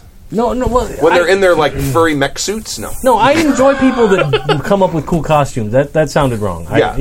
I mean, like someone goes to a convention and has an amazing costume. That's rad. Mm-hmm. But those people aren't trying to come up to me and be all friendly or like wave. I'm not waiting in line to stand with them for a picture because my kids want to. You know those costumes, especially when they reek inside. Right? Oh, I'm sure. I've been called back for that a couple times, and I've had to get in costume. Like, this is awful. This is not. That's why they have like 20-minute shifts. It's got to be horribly hot inside. You're sweating all over the place. How thoroughly can they be laundered? They're better than they used to be. Some of them have fans and things, but yeah, they can't. Some of the bigger ones do, yeah. Did I tell you the time I accidentally wandered into a furry convention?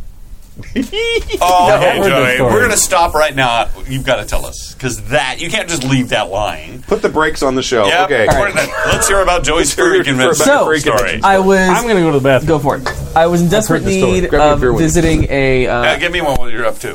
Lord. This is going to take a while. It's not going to take long. I've told it a couple times. I'm really good at it at this point. I was in need of a FedEx Kinko's. I was printing some stuff out. I was on my way to a rehearsal for somewhere. And I just Google mapped. Oh, where's the nearest FedEx Kinko's? Oh, it's at this hotel in, not Santa Ana, Orange? Costa Mesa. Costa Mesa. The IE. No, that's not. So I'm like, okay, I know, it's funnier. Right. See, All it's right. But I'll swing in there real quick, print out what I need to print out, be on my merry way. Pull into the parking lot. Like, wow, this is really busy. A really busy hotel. But okay, whatever. Driving through the parking lot, I see these people walking out, and someone's like in normal dress, like wearing like a tail. Like, well, we're near theme parks. That's not weird. That's fine. That's not, I'm not out of the ordinary. I go park my car, have my ticket. I'm gonna go to Kinko's. People at Ren Fair wear tail. Right, exactly. I'm not that uncomfortable yet. I'm walking, and I see more people walking out, and some people are wearing like cat ears, or whatever. I'm like, okay, again, we're like theme park adjacent. That's not weird. Costa Mesa. What theme park? Well, is theme it? park, if you're you from think of Disneyland. outside of California, Disneyland's not Okay. far, Knott's All right. isn't far. Got it. So I go into the hotel, and I'm trying to figure out where the Kinko's is, and I go down the hallway, and I remember vividly making this left-hand turn into the ballroom. Sea of fur. Sea of furries. Furries as far as the eye could see. Purple squirrels and pink I dragons. was just like- and My jaw dropped. I could not believe what was happening. And I found... you're a fairly open-minded kind of guy. Right, I am. I'm like, if that's you, like, I'm not going to yuck on your yum. Like, go live your life. But still, I just wasn't ready to go to a furry convention. But still, your jaw So dropped open. it was a lot. And so I find one of the hotel workers who was working there, who just had this look on his face. Can you get me out of here, please? I was looking at him like, I'm so sorry. Where is the Kinko's? He didn't answer, just pointed. He was just thank God. 1,000-yard stare. Yeah, right. You see 1,000-yard stare. It's like 1,000 yards Rambo. of felt stare. And I find the Kinko's, and I'm sitting there like waiting to print stuff out, and just watch people go by. And I saw some like there were the typical furry costumes, like okay, and hearing people talk like we're at a gaming convention. Oh, this convention's good, but it's not as good as the Vegas convention. The Vegas convention last year was much better. Oh, I know, but it actually has gotten worse because 2 years ago the Vegas convention was great. But it sounds like this Yeah, I was because they're gonna all say- wearing masks. Exactly. And I'm like, okay, this is happening. Like I have a fishbowl in this Kinko's. I'm looking at the world of furries. Right. Okay, that's cool. None of them came in to print something out real quick? No, it was like a nice little So barrier. it's very different from an RPG convention. Right. My favorite thing ever, what I wasn't expecting, was I saw a guy walk by as Raptor Jesus. Raptor Jesus. Are you unfamiliar with Raptor Jesus? Oh, no, I guess I'm not. So Is Raptor that- Jesus is an online thing. It's an it's like an oldish old meme? oldish meme, where it's a Is that picture the of one with- Jesus with a raptor on his head. Okay. And it's the quote is, nowhere in the Bible does it say that Jesus is not a raptor. And I saw someone dressed as Raptor Jesus, and I was like, all right, you win. You are my hero of Furryville. But was it a furry raptor, or was it No. actually like, see, now that... Well, it was like a rubber mass raptor. Okay, that's what I'm saying. It's not a fuzzy, cute raptor. No, well, Right. raptors aren't fuzzy. It's a scaly. Right, but Well, see, I would picture a feathers. raptor at a furry convention to be furry and fuzzy and yellow or something. Oh no, he was very reptilian. Big Bird. Okay. He did Big bird. Look, they're saying a lot of raptors had feathers now, so. Right. Maybe Big Bird was a raptor. Right? I'm just saying. We don't watch no. Big Bird He on the would have show. eaten Snuffleupagus His best friend was a mastodon. Why go after Snuffleupagus when there's all those children? because Much easier look to at catch. all that meat on Snuffleupagus. Right? That's a one kill you're eating for a month. Yeah, but he's alone. He doesn't have a pack. And he's He's not not good gonna- at preserving the meat. It wouldn't last that long. He's gonna kill that thing, eat for a day, and then carrion eaters are gonna eat the rest of it. Well, no, because raptors are very good at opening kitchen doors, so he could have, Oh, the that's right. refrigerator. Freezers. Well played, Joey. Thank All right. you. Well played. Okay. He does have what's his face's store also. Oh yeah. Hooper. Mr. Hooper's Hooper. store. Anyway, what are we doing? I don't know. Anyway, it works We're for me, referring Joe in the to IE. Hooper. And then he wrote a second one because he found something interesting. Oh, I have to say, I like everything that he says about this. I agree with some of as that. long as you Some don't want of to it- call it a sandbox game. Some of just that I think is over-prepping. Well, but also let go of the whole sandbox thing and just say that this is actually a really cool idea if this is what works for you and for your players. If this is what you need. Yeah. Because I've done a lot of these things. My only issue is that he calls it open world / sandbox. But just let that go. No. Let me finish my thought. My issue is he calls it that, and his first thing is, okay, but put barriers around their starting towns. They can't go much further than a day and a half. Not a sandbox. That's a very small sandbox. That's a litter box. You're playing a litter box game. It sort of is a sandbox because a sandbox has borders, and outside of that, you're on asphalt, and it's not sand anymore. I suppose. I am or rubber mats or wood chips. I'm an admitted over world builder. I love building worlds. Sure. And I love coming up with ideas when the world, oh my God, wouldn't this be cool? It's oh my God, oh. And so I just that's my favorite part. So yeah, I've done much of this because, well, it's fun for me. The trick is to not impose that. You just have them standing by. But I don't mind coming up with these things. Having 7 plot hooks, I think. I don't think I've ever come up with that many. That's just so much work. Dave can vouch for it. I have. I'll come up with shit. to actually be ready to present to the players at the table. Well, 2 or 3. Those early con games. Oh, Stork would literally prep like a phone book's worth of shit. Yeah. And be like, here we go. And I'm So like, I don't know what they're going to that do. is This 9 is conventions. right. This is a 4-hour game, not a 4-year game. Right. I would say maybe prepping 7 plot hooks, but really only 3 or 4 adventures, and having different plot hooks, multiple plot hooks for the same adventure. Oh yeah. Like that would make sense. But that's 7 separate. That's kind of like the Yikes. 3-clue rule. Like if you're going to, you want them to go to this place, give them 3 different reasons why. Mm-hmm. Maybe. I love that. That was Yeah. life-changing. That advice, life-changing. His second email. Hey guys, I'm writing back to share an amazing tool I found for preparing a game, TV series Bibles. TV series are written collaboratively by teams of writers, and sometimes they farm work out to guest writers. To keep everything consistent, they write a short document describing the story world, characters, enemies, and past plots. This can also be party of the spec for the new show to help demonstrate you have enough material to keep the show going. Right, when you do things on spec, you're basically Right. showing everybody. Yeah, I thought that meant for free. it does. Okay. but if you're already employed, It's hopeful free. Because what was that movie? Tapeheads? Wow, Remember Tapeheads? Yes. Damn. I want to spank your bald head and then lick it. And that was John. Lovitz? Lithgow. What? I'm just naming Johns. Anyway, I got good news. I got you work, but it's on spec. I want to see John Hurt go, I lick your head. Ah. I can money to And that. it's got Devo in it. Yes. My yes. baby doll, because they're singing with those weird ass Swedish accents. It's awesome. They played a Swedish band. Devo did, and it's a very funny movie. I'm aware of the film, yes. But you've never heard of it. I have no idea what you're talking It's about. called Tapeheads, and it's these 2 guys that want to start a music video company. Yeah. This is like probably 87, 88, I'm guessing. MTV just took 86. off a few I think it years. might even be 86. But yes, Took off a few MTV was years 85. earlier. It's around there. Everyone and his brother-in-law wants to go out and make music videos, so they're desperately trying to do that. They do a commercial, but they can't get any work doing that stuff, so they have to do other stuff. They end up doing a commercial for Roscoe's House of Chicken and Waffles, which is fucking awesome. It's It has the the best. greatest song ever in it. going up on his name. High Fidelity and John Cusack? Yeah, John Cusack's in it, right? And it's him. I don't remember who the other guy is. Yeah, but John Cusack's all I remember because I love his stuff. Cusack is sort of the flim-flam face guy, and then the other guy is like I'm the struggling artist guy. And I don't remember who that actor is. But it's... I want to... Damn it.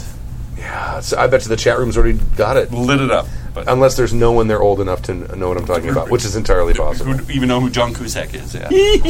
Everybody should know John Cusack. Great We artist. know who John Cusack That's right. is. I did have it right in my head. Tim What? Robbins. Tim Robbins. Okay, yeah. Yes. When's the last time you had a wing with a waffle? That's too long. It ought to be unlawful. Maybe that's why Tim Robbins was in High Fidelity. Oh, maybe. And it deals with music. Oh, crossover. It's the same people. Almost. Same universe. Yeah, same universe. Do it. I'm buying into Tim Robbins that. Cinematic Universe. Yep, buying into that. Advice? Bull Durham happens later. And then he gets imprisoned because of it. Advice abounds on the internet, but the best overview is here. And I'll put this link, I'll try to remember to put this link in the show notes. I almost never do, but I'll try. Shorescripts.com, what is a TV series Bible? I suppose if you put in shortscripts.com, what is a TV series Bible, it'll come up. And that way I don't have to put show notes. Or who just, knows? yeah, short scripts or TV Right. series Bibles. Right. I And a would ton think of we get examples here at shortscripts.com/TV series Bibles. Shore script, like Yeah, shore, shore, like not shore. seashore, yes. Yeah. Or Not like Shore. Polly. Well, it is like Polly Yeah. Shore. Polly Shore, yeah. Or Mitzi Shore. Only a lot less His mom. annoying. Right. Start comedy club? Yes. Comedy No, store. Comedy Store. Cellar. Yeah. Store. Comedy store? Store. Comedy Store. Sellers in New York, sorry. Oh, yeah.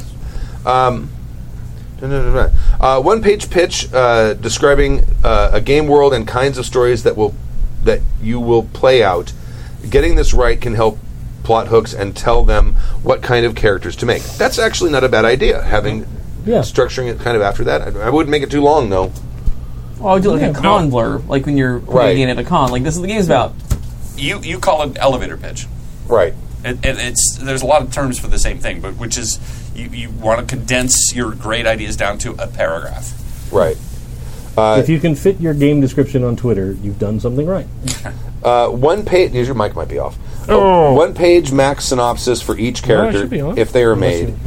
I didn't mute you. Okay. Or each character class's role in the game world, if different from the game book or like D&D, it's not always very clear. For a new game, 1 to 2 paragraphs each is probably plenty. This helps the players choose a character or class that ties into the game world. Players, stop reading here. The rest is for the GM. Well, this is a podcast again. Okay, if you don't GM, pause. Don't pause. If you're in his game, don't listen. Right.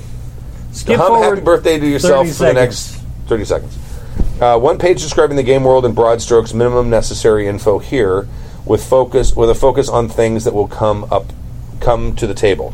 Major regions the players may get to, major current conflicts, big enemies who are active.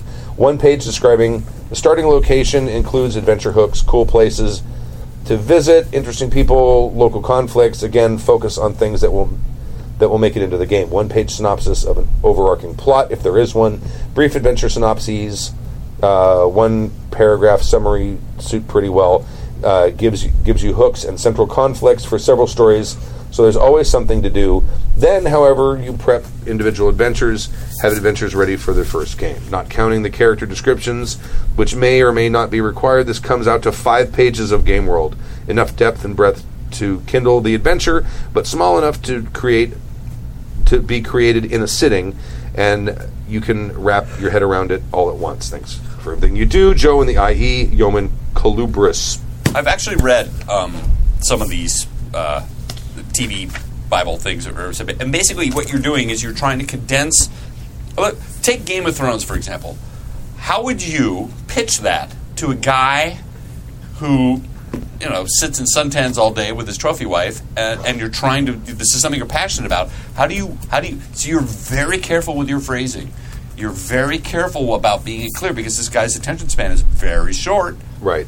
Because he's all coked up, or just doesn't get it. His world is around golf, or whatever. He's just not going to get it. So you need to make sure that you get this. You hit it quick, you get it on there, and then he's able to edit, and it's interesting. I totally get that. Basically, it's going to take you a month to winnow down your Game of Thrones concept into a pitch that this guy can digest in a 10-minute read, and it's a really great skill, and if you can do it, I mean, you've basically condensed this entire really cool idea down to a point where you're now selling it to this dude. Because you really don't have a lot of time, and you're going to lose people's interest very quickly if it's 7 to 8 pages. I think I did that to you once. I came up with a world thing, and I just fap, and you're like, I got 2 pages in, and I stopped, and I went, okay. I don't know if fap is the right onomatopoeic word. That was a choice. That was a bold choice. Was a choice, wasn't it? I think it would be thumped. Look, there was a... Or thwump. If we're going to go with Don Martin sound effects, you're probably right. Yeah. There is a point where you're like, it sounds great. Can you make it more interesting? I get it. and it is a skill, but you can't just write that the first time. You're going to have to write it and reread it and reread it. Oh, sure, absolutely, yeah. You're a journalist. I'm sure you've had to come up with a byline very quickly to grab their interest, right? Well, byline is your all right. But yes, like a story pitch is what they would call it, yeah. Well, but this is very much the kind of world prep that I do. Mm-hmm. Like, I never really thought about it as being like a TV series script Bible kind of a situation, but that's very much the situation that I do. Although, now this has inspired me that I think it would be super fucking cool, one of these game cons, if we just all swapped games. Oh. Just write a Bible and then hand it to them and go, Well, you run my game? Yeah, like you And I'll kind of run know yours. about this. Or here's a little bit of the prep stuff. Here. How about Stu's going to run Freak Show? And That's absolutely terrifying. right? But I think it'd be super fun. I think it'd be super fun to see what For a guest, whom? No, what a guest GM would do with a game world. I think That the is issue true. for a one-shot Saturday is have two different groups come in playing the same game, run by two different GMs, Oh yeah, that could be cool too. Yeah, all right. prepped by a third GM.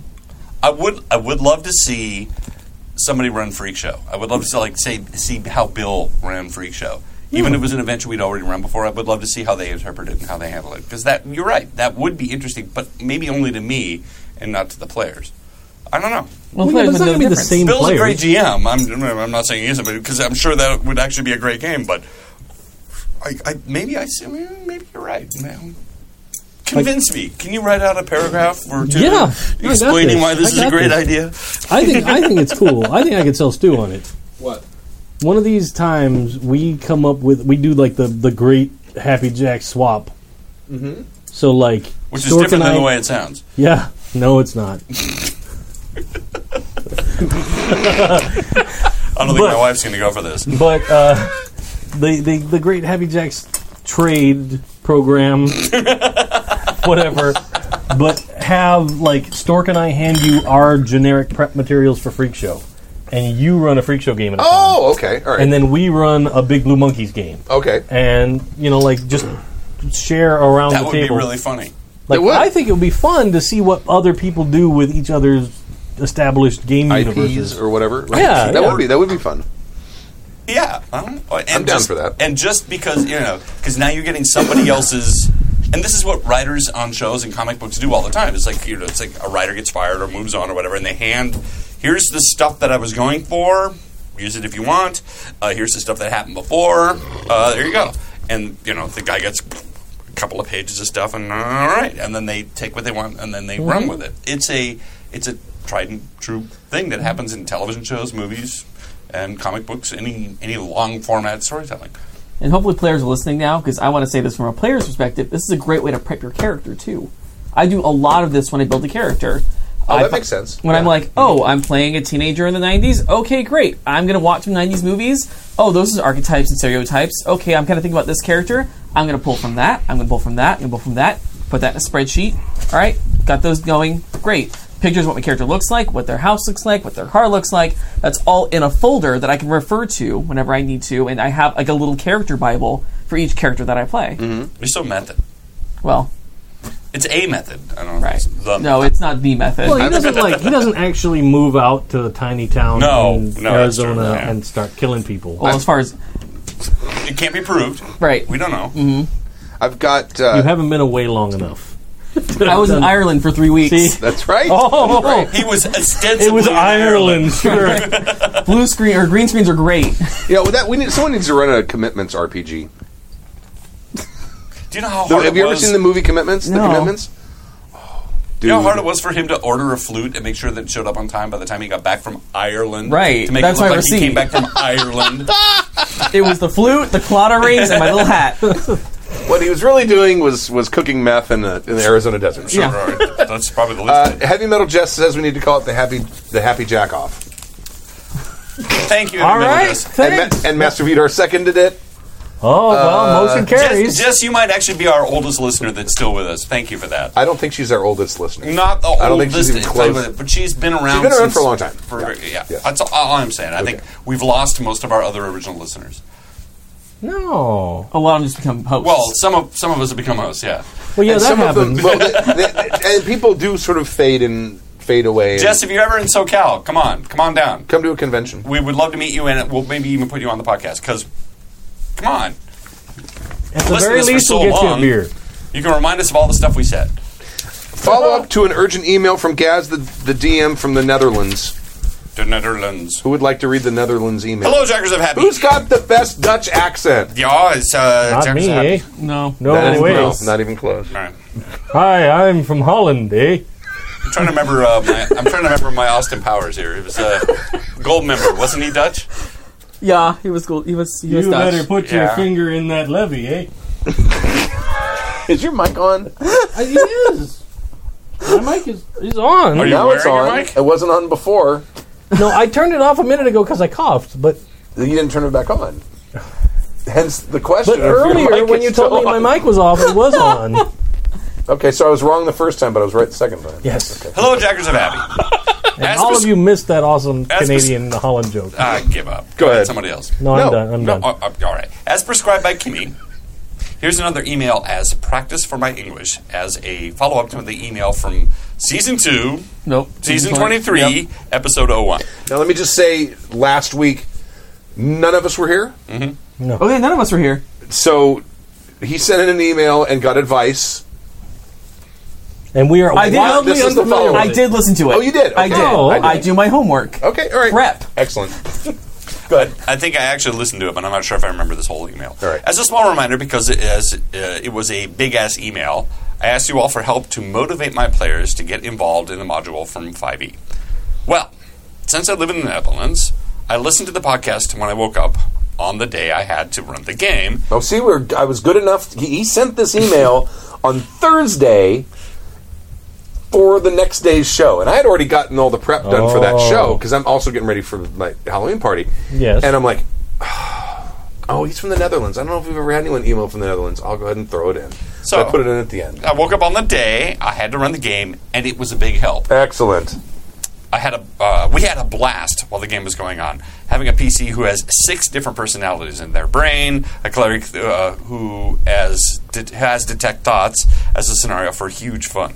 Eventually, we were having so much fun fucking about with one player actually had to leave the table because she was unable to focus and make full sentences because she was laughing so much and just couldn't look anyone in the eyes anymore, risking having a breakdown again. Excellent. Nice. After the session was over, I followed your advice as well, did the smart thing, and discussed my problem with the players. I just straight up told them what my problem was and asked them for input. Told them, okay, you are going to reach a section where you have a lot of freedom, and what do you want to do? I asked them to give me ideas, requests, and info that I can use in the game. I told them that we can build with me in the world. If your background has a cult in it, fine. Make the cult in general lines, and I will finish it. Eventually, having a lot of info to tie them into the main story plot. So, all in all, it was a huge success, and I'm a lot less stressed out about it all. Hey. See, sometimes just having a conversation, well, in fact, most of the time, it takes a stress. There are a lot of players who are like, no, we're having a great time. It's awesome. Yeah, okay, yeah, we'll totally come up with stuff. And off of this, I'm asking for some quest ideas or plot hooks or things that you all think would be fun to have as side quests in an open world idea. You're welcome. I am planning on incorporating some of my own personal characters I made as NPCs in this world. So if you would give me the honor, I can incorporate some character ideas that you have as NPCs, or maybe some characters that you have been playing. Also, they don't have to be D&D characters. They could be PCs from other systems. Give me an idea, and I'll make them an NPC. And give you all the update when the PCs meet them. So, hope you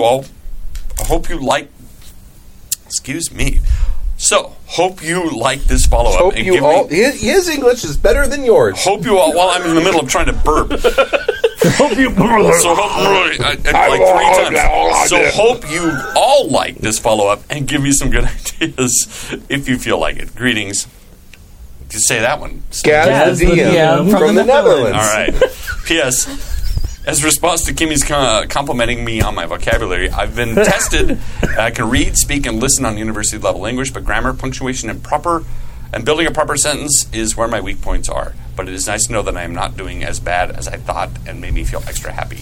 No. And an impressive use of English colloquialisms. Yes. Like the Those are the hardest. What was it? Huge ass problem, big ass problem, big ass email.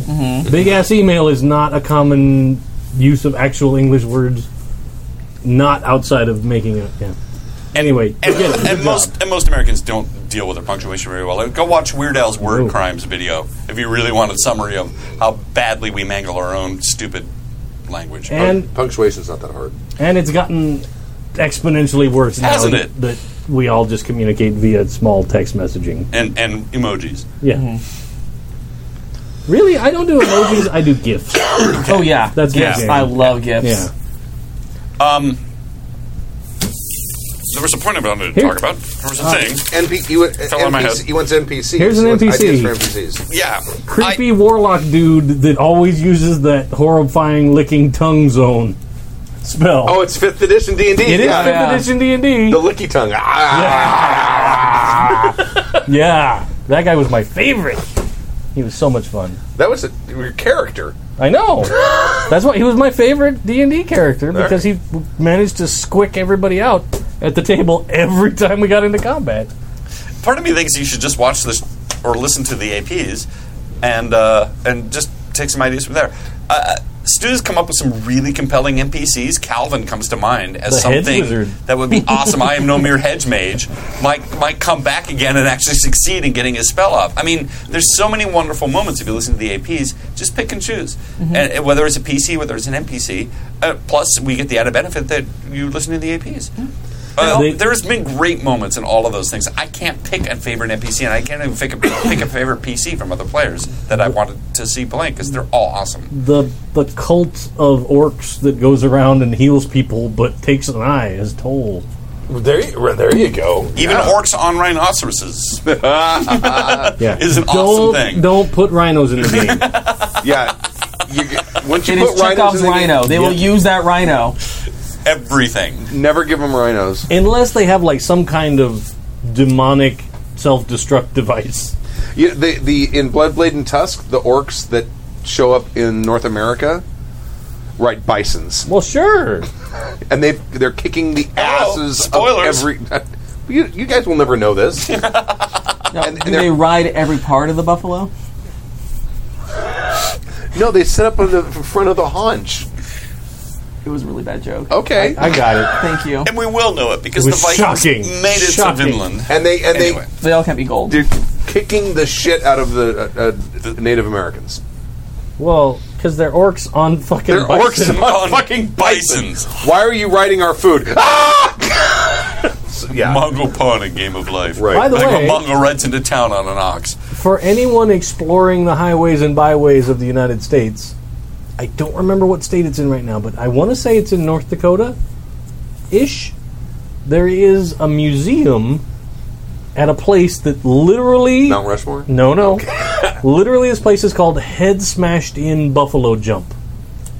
Because the Native American tribe that lived there, they realized it's hard as fuck to kill a buffalo, so it's way easier to scare them... And drive them off a cliff. And make them jump off a cliff. And then they die, and then we just go down and get the meat we need. There's actually historic Neanderthal sites where they did it with bison and mammoths. They would just chase them off a cliff? Yes. Yeah. They put on the skins of a previously killed one and wait, and when the herd got close, they go, whoa! And all it takes is a couple to fall off the edge, and then you're set for the year. Especially if it's like a woolly mammoth. It is a fascinating museum, and it's beautiful because it's built into the side of the cliff. And it's like an archaeological thing at the bottom because they're unearthing just tons of bison skeletons. With Crack's cranium. Yes! No, you're right. Yeah, but it's a big pit of fascinating, beautiful museum, and I can't recommend strongly enough to go there. Okay. It's very random. It's in North Dakota? Somewhere in the northern somewhere. Central states. Right. Yeah. Maybe Montana. I don't remember. Yeah, exactly. the orcs in North America in Bloodblade and Tusk control from like Saskatchewan, Alberta, all the way down through past Texas. They got all the meat. Basically, they've taken the Great Plains. Oh man. Them orcs can have a meal. They just got to branch out a little to Idaho on the one side. Oh, and yeah. they got the Get some potatoes. Yeah. Right. Yeah, Then but it's well, set. they got South America. That's where the potatoes came from. Well, That's they a different tribe. They died. Yeah. They died out. Did they? Yeah. They were worshipped as gods because only shamans survived. Anyway, I'm doing a lot of stuff for Bloodblade and Tusk. See, this is all the stuff that he can give another GM to run at a game. Right. And he has done all this world prep for Bloodblade and Tusk the universe. And at a con, someone of the rest of us could be like, cool, I'm going to run a game. This is Bloodblade and Tusk. See? So far. It's- So far. I don't have page numbers on it yet, but it's probably over 100 pages. Yeah, I guess. And this is the cool part about coming up with basically a campaign, but it's also not. your game world. It's not a campaign. It's a world, which Yeah. is Yeah. I love actually more daunting than a campaign. that. I love that. Now, is it an open world or is it a sandbox? It is an open world. It's an open world. It has to be an open world because That is a sandbox. It's a sandbox because there are no. Unless you build a... There's sample adventures. Well played, Joey. There's Well sample played. adventures in it in the back of the book, but everything else is like, here's these political organizations. Here's some of the conflicts that exist between them. So it's. I guess that would be more of a sandbox. Yes. Until you get to the last chapter where there are actually sample adventures. Well played, Joey. Well played. But sandbox. But that's a, Hoisted on his own But that's guitar. No. that's a world book though. A world Yeah. book is not the same thing as doing campaign prep. I Because it is from a world book that you build campaign. I don't prep. know. I start with a town and end up with a world. Wouldn't Assuming you're not running a pre-made campaign. But wouldn't a sandbox then just be Joey. world prep? Yes. Yes. Okay. Without Prep a whole world. Hold on, let me go get this horse And back you in just here. literally We'll just hand- here's a horse and here's a club. let me resurrect it first. Like, Okay. if Stu just took that whole notebook of 100 pages and laid it on the table and said, all right, where are you guys going? Okay. That's sandbox. And how is it different from open world? Because if Stu has peppered in little narrative bits all over the place, that's where it becomes an open world experience.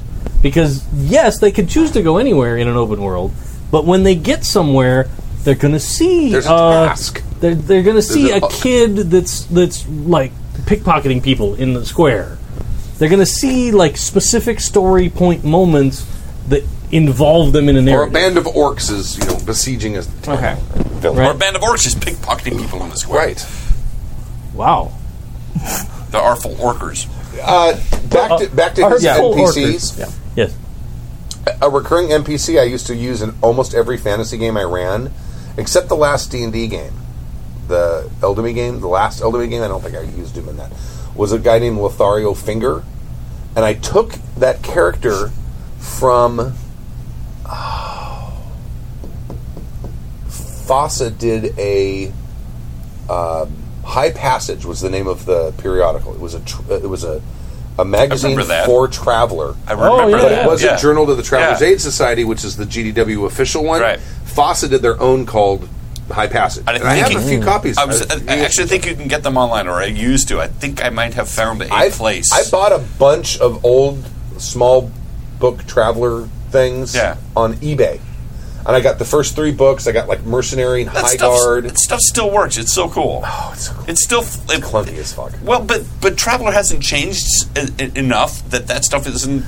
It's still useful. It's good for source material. Yeah. The system, Well, yeah. its yeah. days are gone. Yeah, whatever. Because that's when it had the chart. It's like, I know. if you're using this armor and you're using this weapon, here's your modifier to hit. There was a big 2-page chart.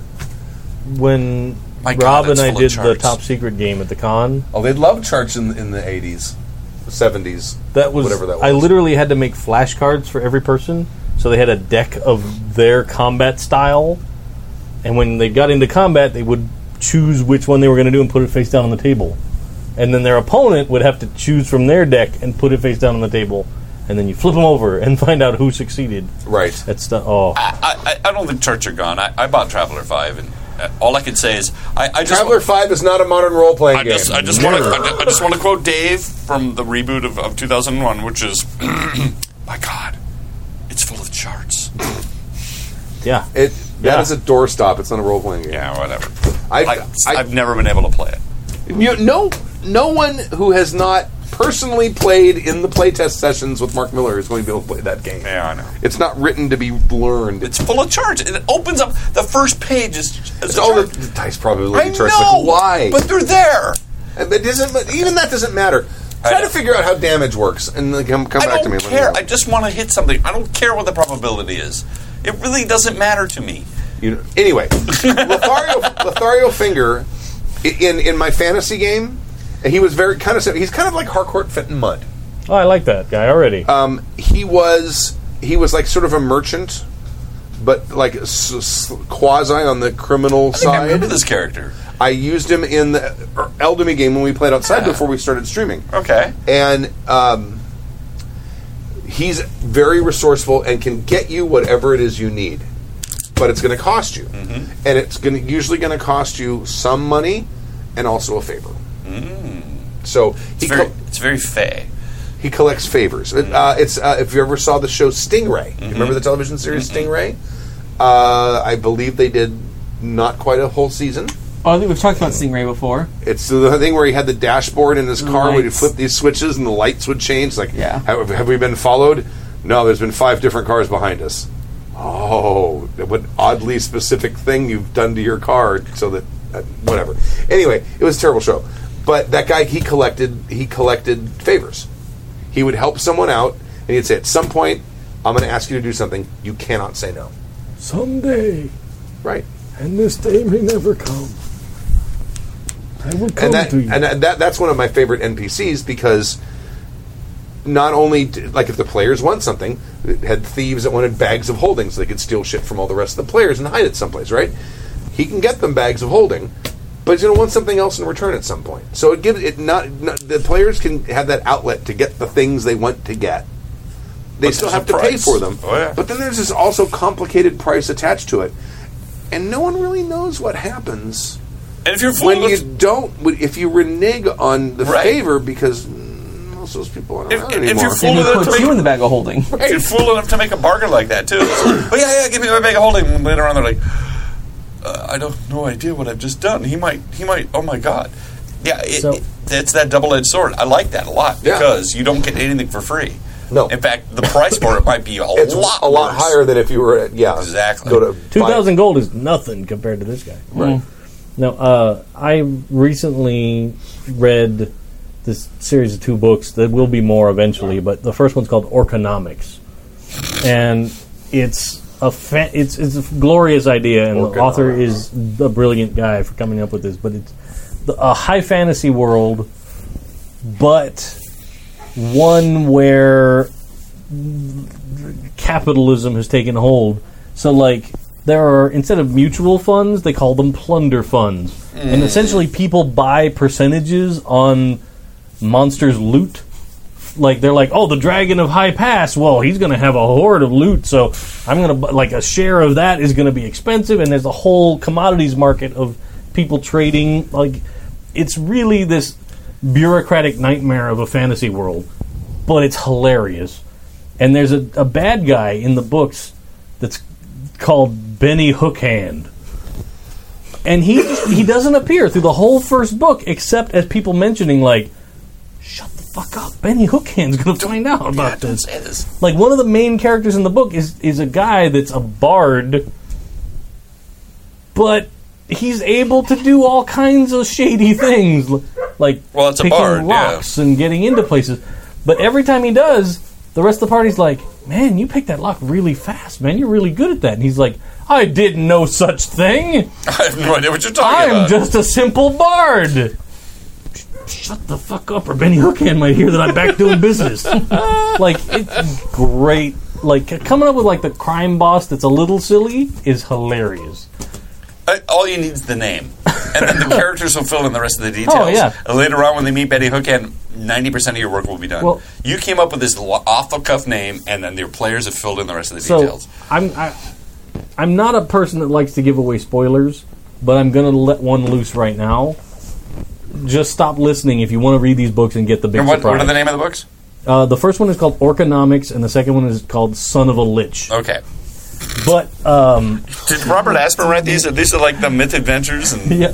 Another Fine Myth. Myth Directions. Does it take place in magical Florida? Yeah, kind of. that's true. That's what that was like. Yeah, it was. It was Florida. Well, yeah, the other cool thing is like the world is basically divided into like the light races and the dark races. So like gnolls and kobolds and trolls, they're all they call them the Shadowkin, right? They can all apply to get NPC papers so they can get legitimate jobs and work in town. Stop it. Yeah. Oh, it's good. It's good. But All right. So here's the spoiler. All right. I'm sold. At this point, I'm about to let it loose, so mute if you want to get the big surprise in the book for like 15 seconds. Here I go. Beep. Benny Hookhand is not a person. He is literally a magical hook that grafts himself onto various victims. So, like, when they finally meet Benny Hookhand, everybody's like, why are you like a middle-aged lady? And everybody's he's like Venom, but a hook. Essentially. He's just a magical hook that tempts people into taking it. There. Spoiler done. Yeah. But it's great. The Dark Prophet Saga #1 by Zachary Pike. There it is. Thank you, chat, folks. Yeah, that's James V. 1971. Yeah. Okay. Brilliant listens. If you like fantasy and a little bit of comedy, it's totally worth it. It also has the universe of healing potions feel really good.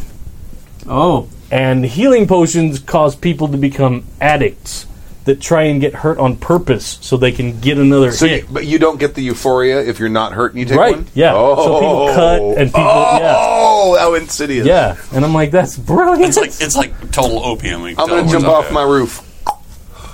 It totally reminds me of the Robert Asprin books, which I don't think people know about anymore. Everybody's all caught up in... who's that other author now who does comedy, fantasy stuff? But Robert Asprin did it first, originally in the 70s and 80s with the Myth Adventures, Myth Directions, Myth Concepts about... Is that... About the kid that finds... Actually, I'm thinking of the Xanth novels. No, they're similar. They kind of take... The Xanth novels are incredibly punny. Right, but this isn't actually even... like it's written for comedy. It's I think the first one was called Myth Adventures. By Robert Asprin. I retract my statement about Florida because Florida that was the Xanth novels. Yeah. The Xanth novels. So that was Piers Anthony or Piers Anthony. Robert Asprin co-wrote the Thieves World stuff, but he wrote this comedy series that went on for like 30 or 40 books. People have forgotten about them now, but I remember reading them as a kid, and they're hysterical.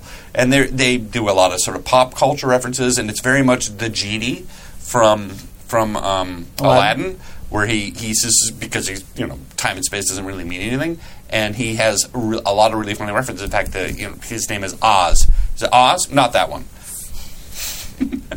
Right? So, and it's Robert Asprin, and I think Phil Foglio, who does Girl Genius, I think illustrated most of the novels at some point. Another fine myth, form. Myth Directions, yep. Myth Incorporated, Myth Conception, Hit or Myth. Yep. Right.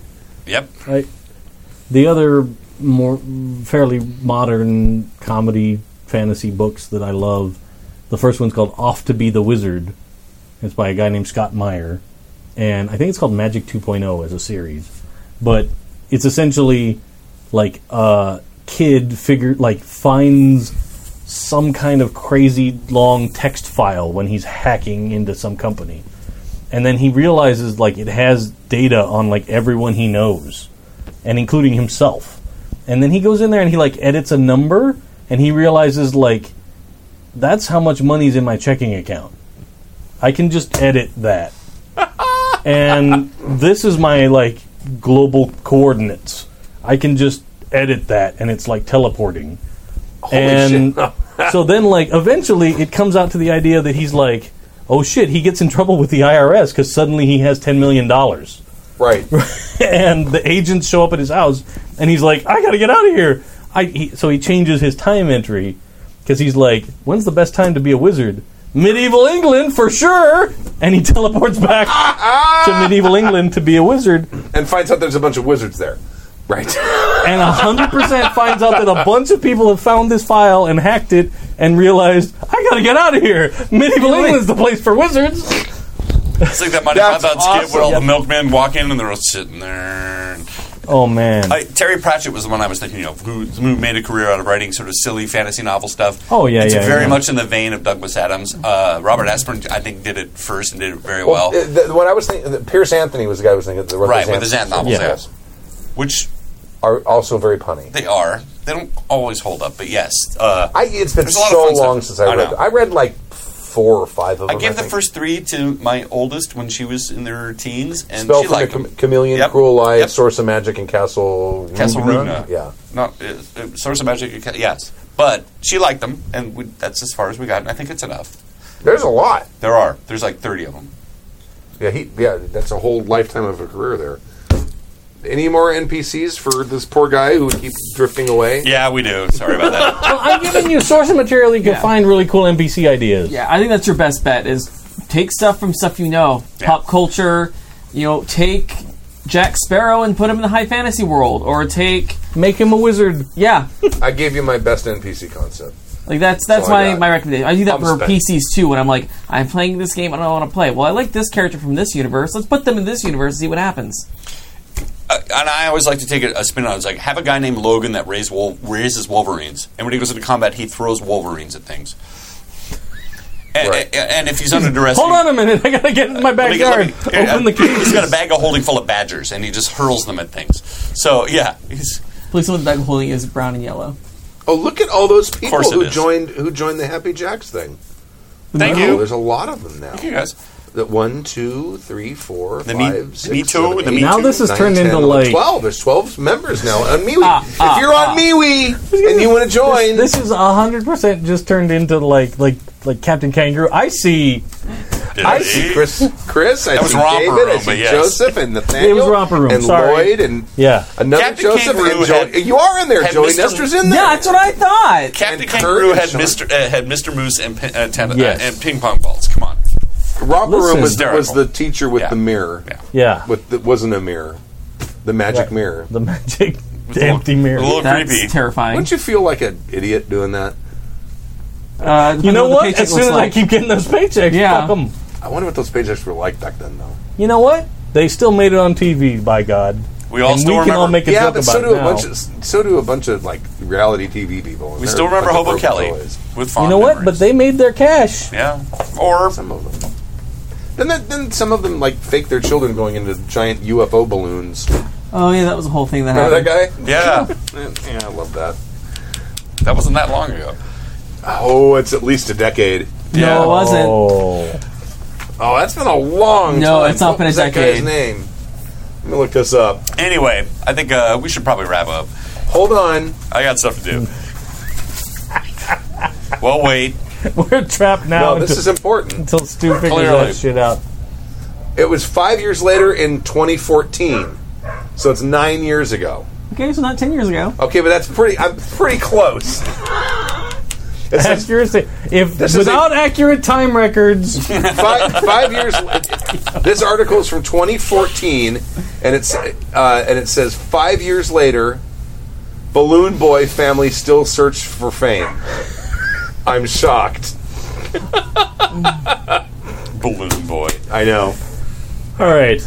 Balloon Boy, you're a balloon boy. Remember Yeah. Ocean's 13? I think it was Ocean's 13. One of them. Yeah. There's like there's twins. 13 of them, right? The twins from Utah. All right. Boy, there it goes. Thank you for joining us for season 23, episode 2 of Happy Chicks RPG Podcast. My name is Stu. Stork. I'm Joey. And I'm Kadave. I'll see you on Monday. Bye. And I'll see you on Sunday. And thank you very much for joining us. Blood Blade and Tusk on Sunday. That's right. You got Second Star Trek? star on Monday. Yeah. Right. Thank you very much. We'll leave the song. Joey's got caroling. Yep. Oh, we can sing. We got 3 parts Yeah. again. What song can we do? Agincourt, because we missed the anniversary yesterday. You don't have a bass though. We have, Oh, you have a bass. he has a bass. Wow! Wow! There's only I two see of you them. not have- tenor? yeah. There's only two of them in the group. Didn't you get my zook? Yeah, go get Or it. at least a starting note. And we'll leave you with a live song, and Right. I'll clap and look happy. Because as Joey pointed out yesterday, I did. It Was the 603rd 603rd anniversary of the French Battle of Agincourt. losing yet again in a battle to the English. This is a historic song. I don't know. How old is this song, do you think? Well, At least 603. Okay. Check one. Let me get the mic set up. And while Stu is fussing around, I think gotta pick up the Zoom. this might be the first or second Check song 1, 2. that Stu had ever arranged. Well, no, according to Live in Concert, it's the first song he ever arranged. Okay. I originally arranged this song for Good Company. Good Company. And they're like, we like to do it our way. I'm like, all right, great. I'll start my own band. So, not only is it a really old song, but it's also a really old Stu song. Ready? Yes. Our king went forth to Normandy with grace and might of chivalry. Their God for him wrought marvelously. Wherefore England may call and cry. He set the siege to fort to say, to Hartford town with royal array. The town he won and made a fray. The France shall rule until doomsday. Deo gratias, Deo gratias, Anglia, Rete pro victoria. Then went our king with all his host to France, fight all the French did boast. He sparred neither least nor most till he came to Agincourt coast. Then forsooth that comely night in Agincourt field in manly fight, through grace of God most mighty, he won both field and victory. Deo gratias, Deo gratias, Anglia, Rete pro victoria. Then dukes and earls, lord and baron, were taken, slain, and that well soon. And some were led into London with joy and mirth and great renown. Now gracious God, he save our king, his people and all his good willing. Give him good life and good ending, that we with mirth may safely sing. Deo gratias, Deo gratias, Anglia, Rete pro victoria.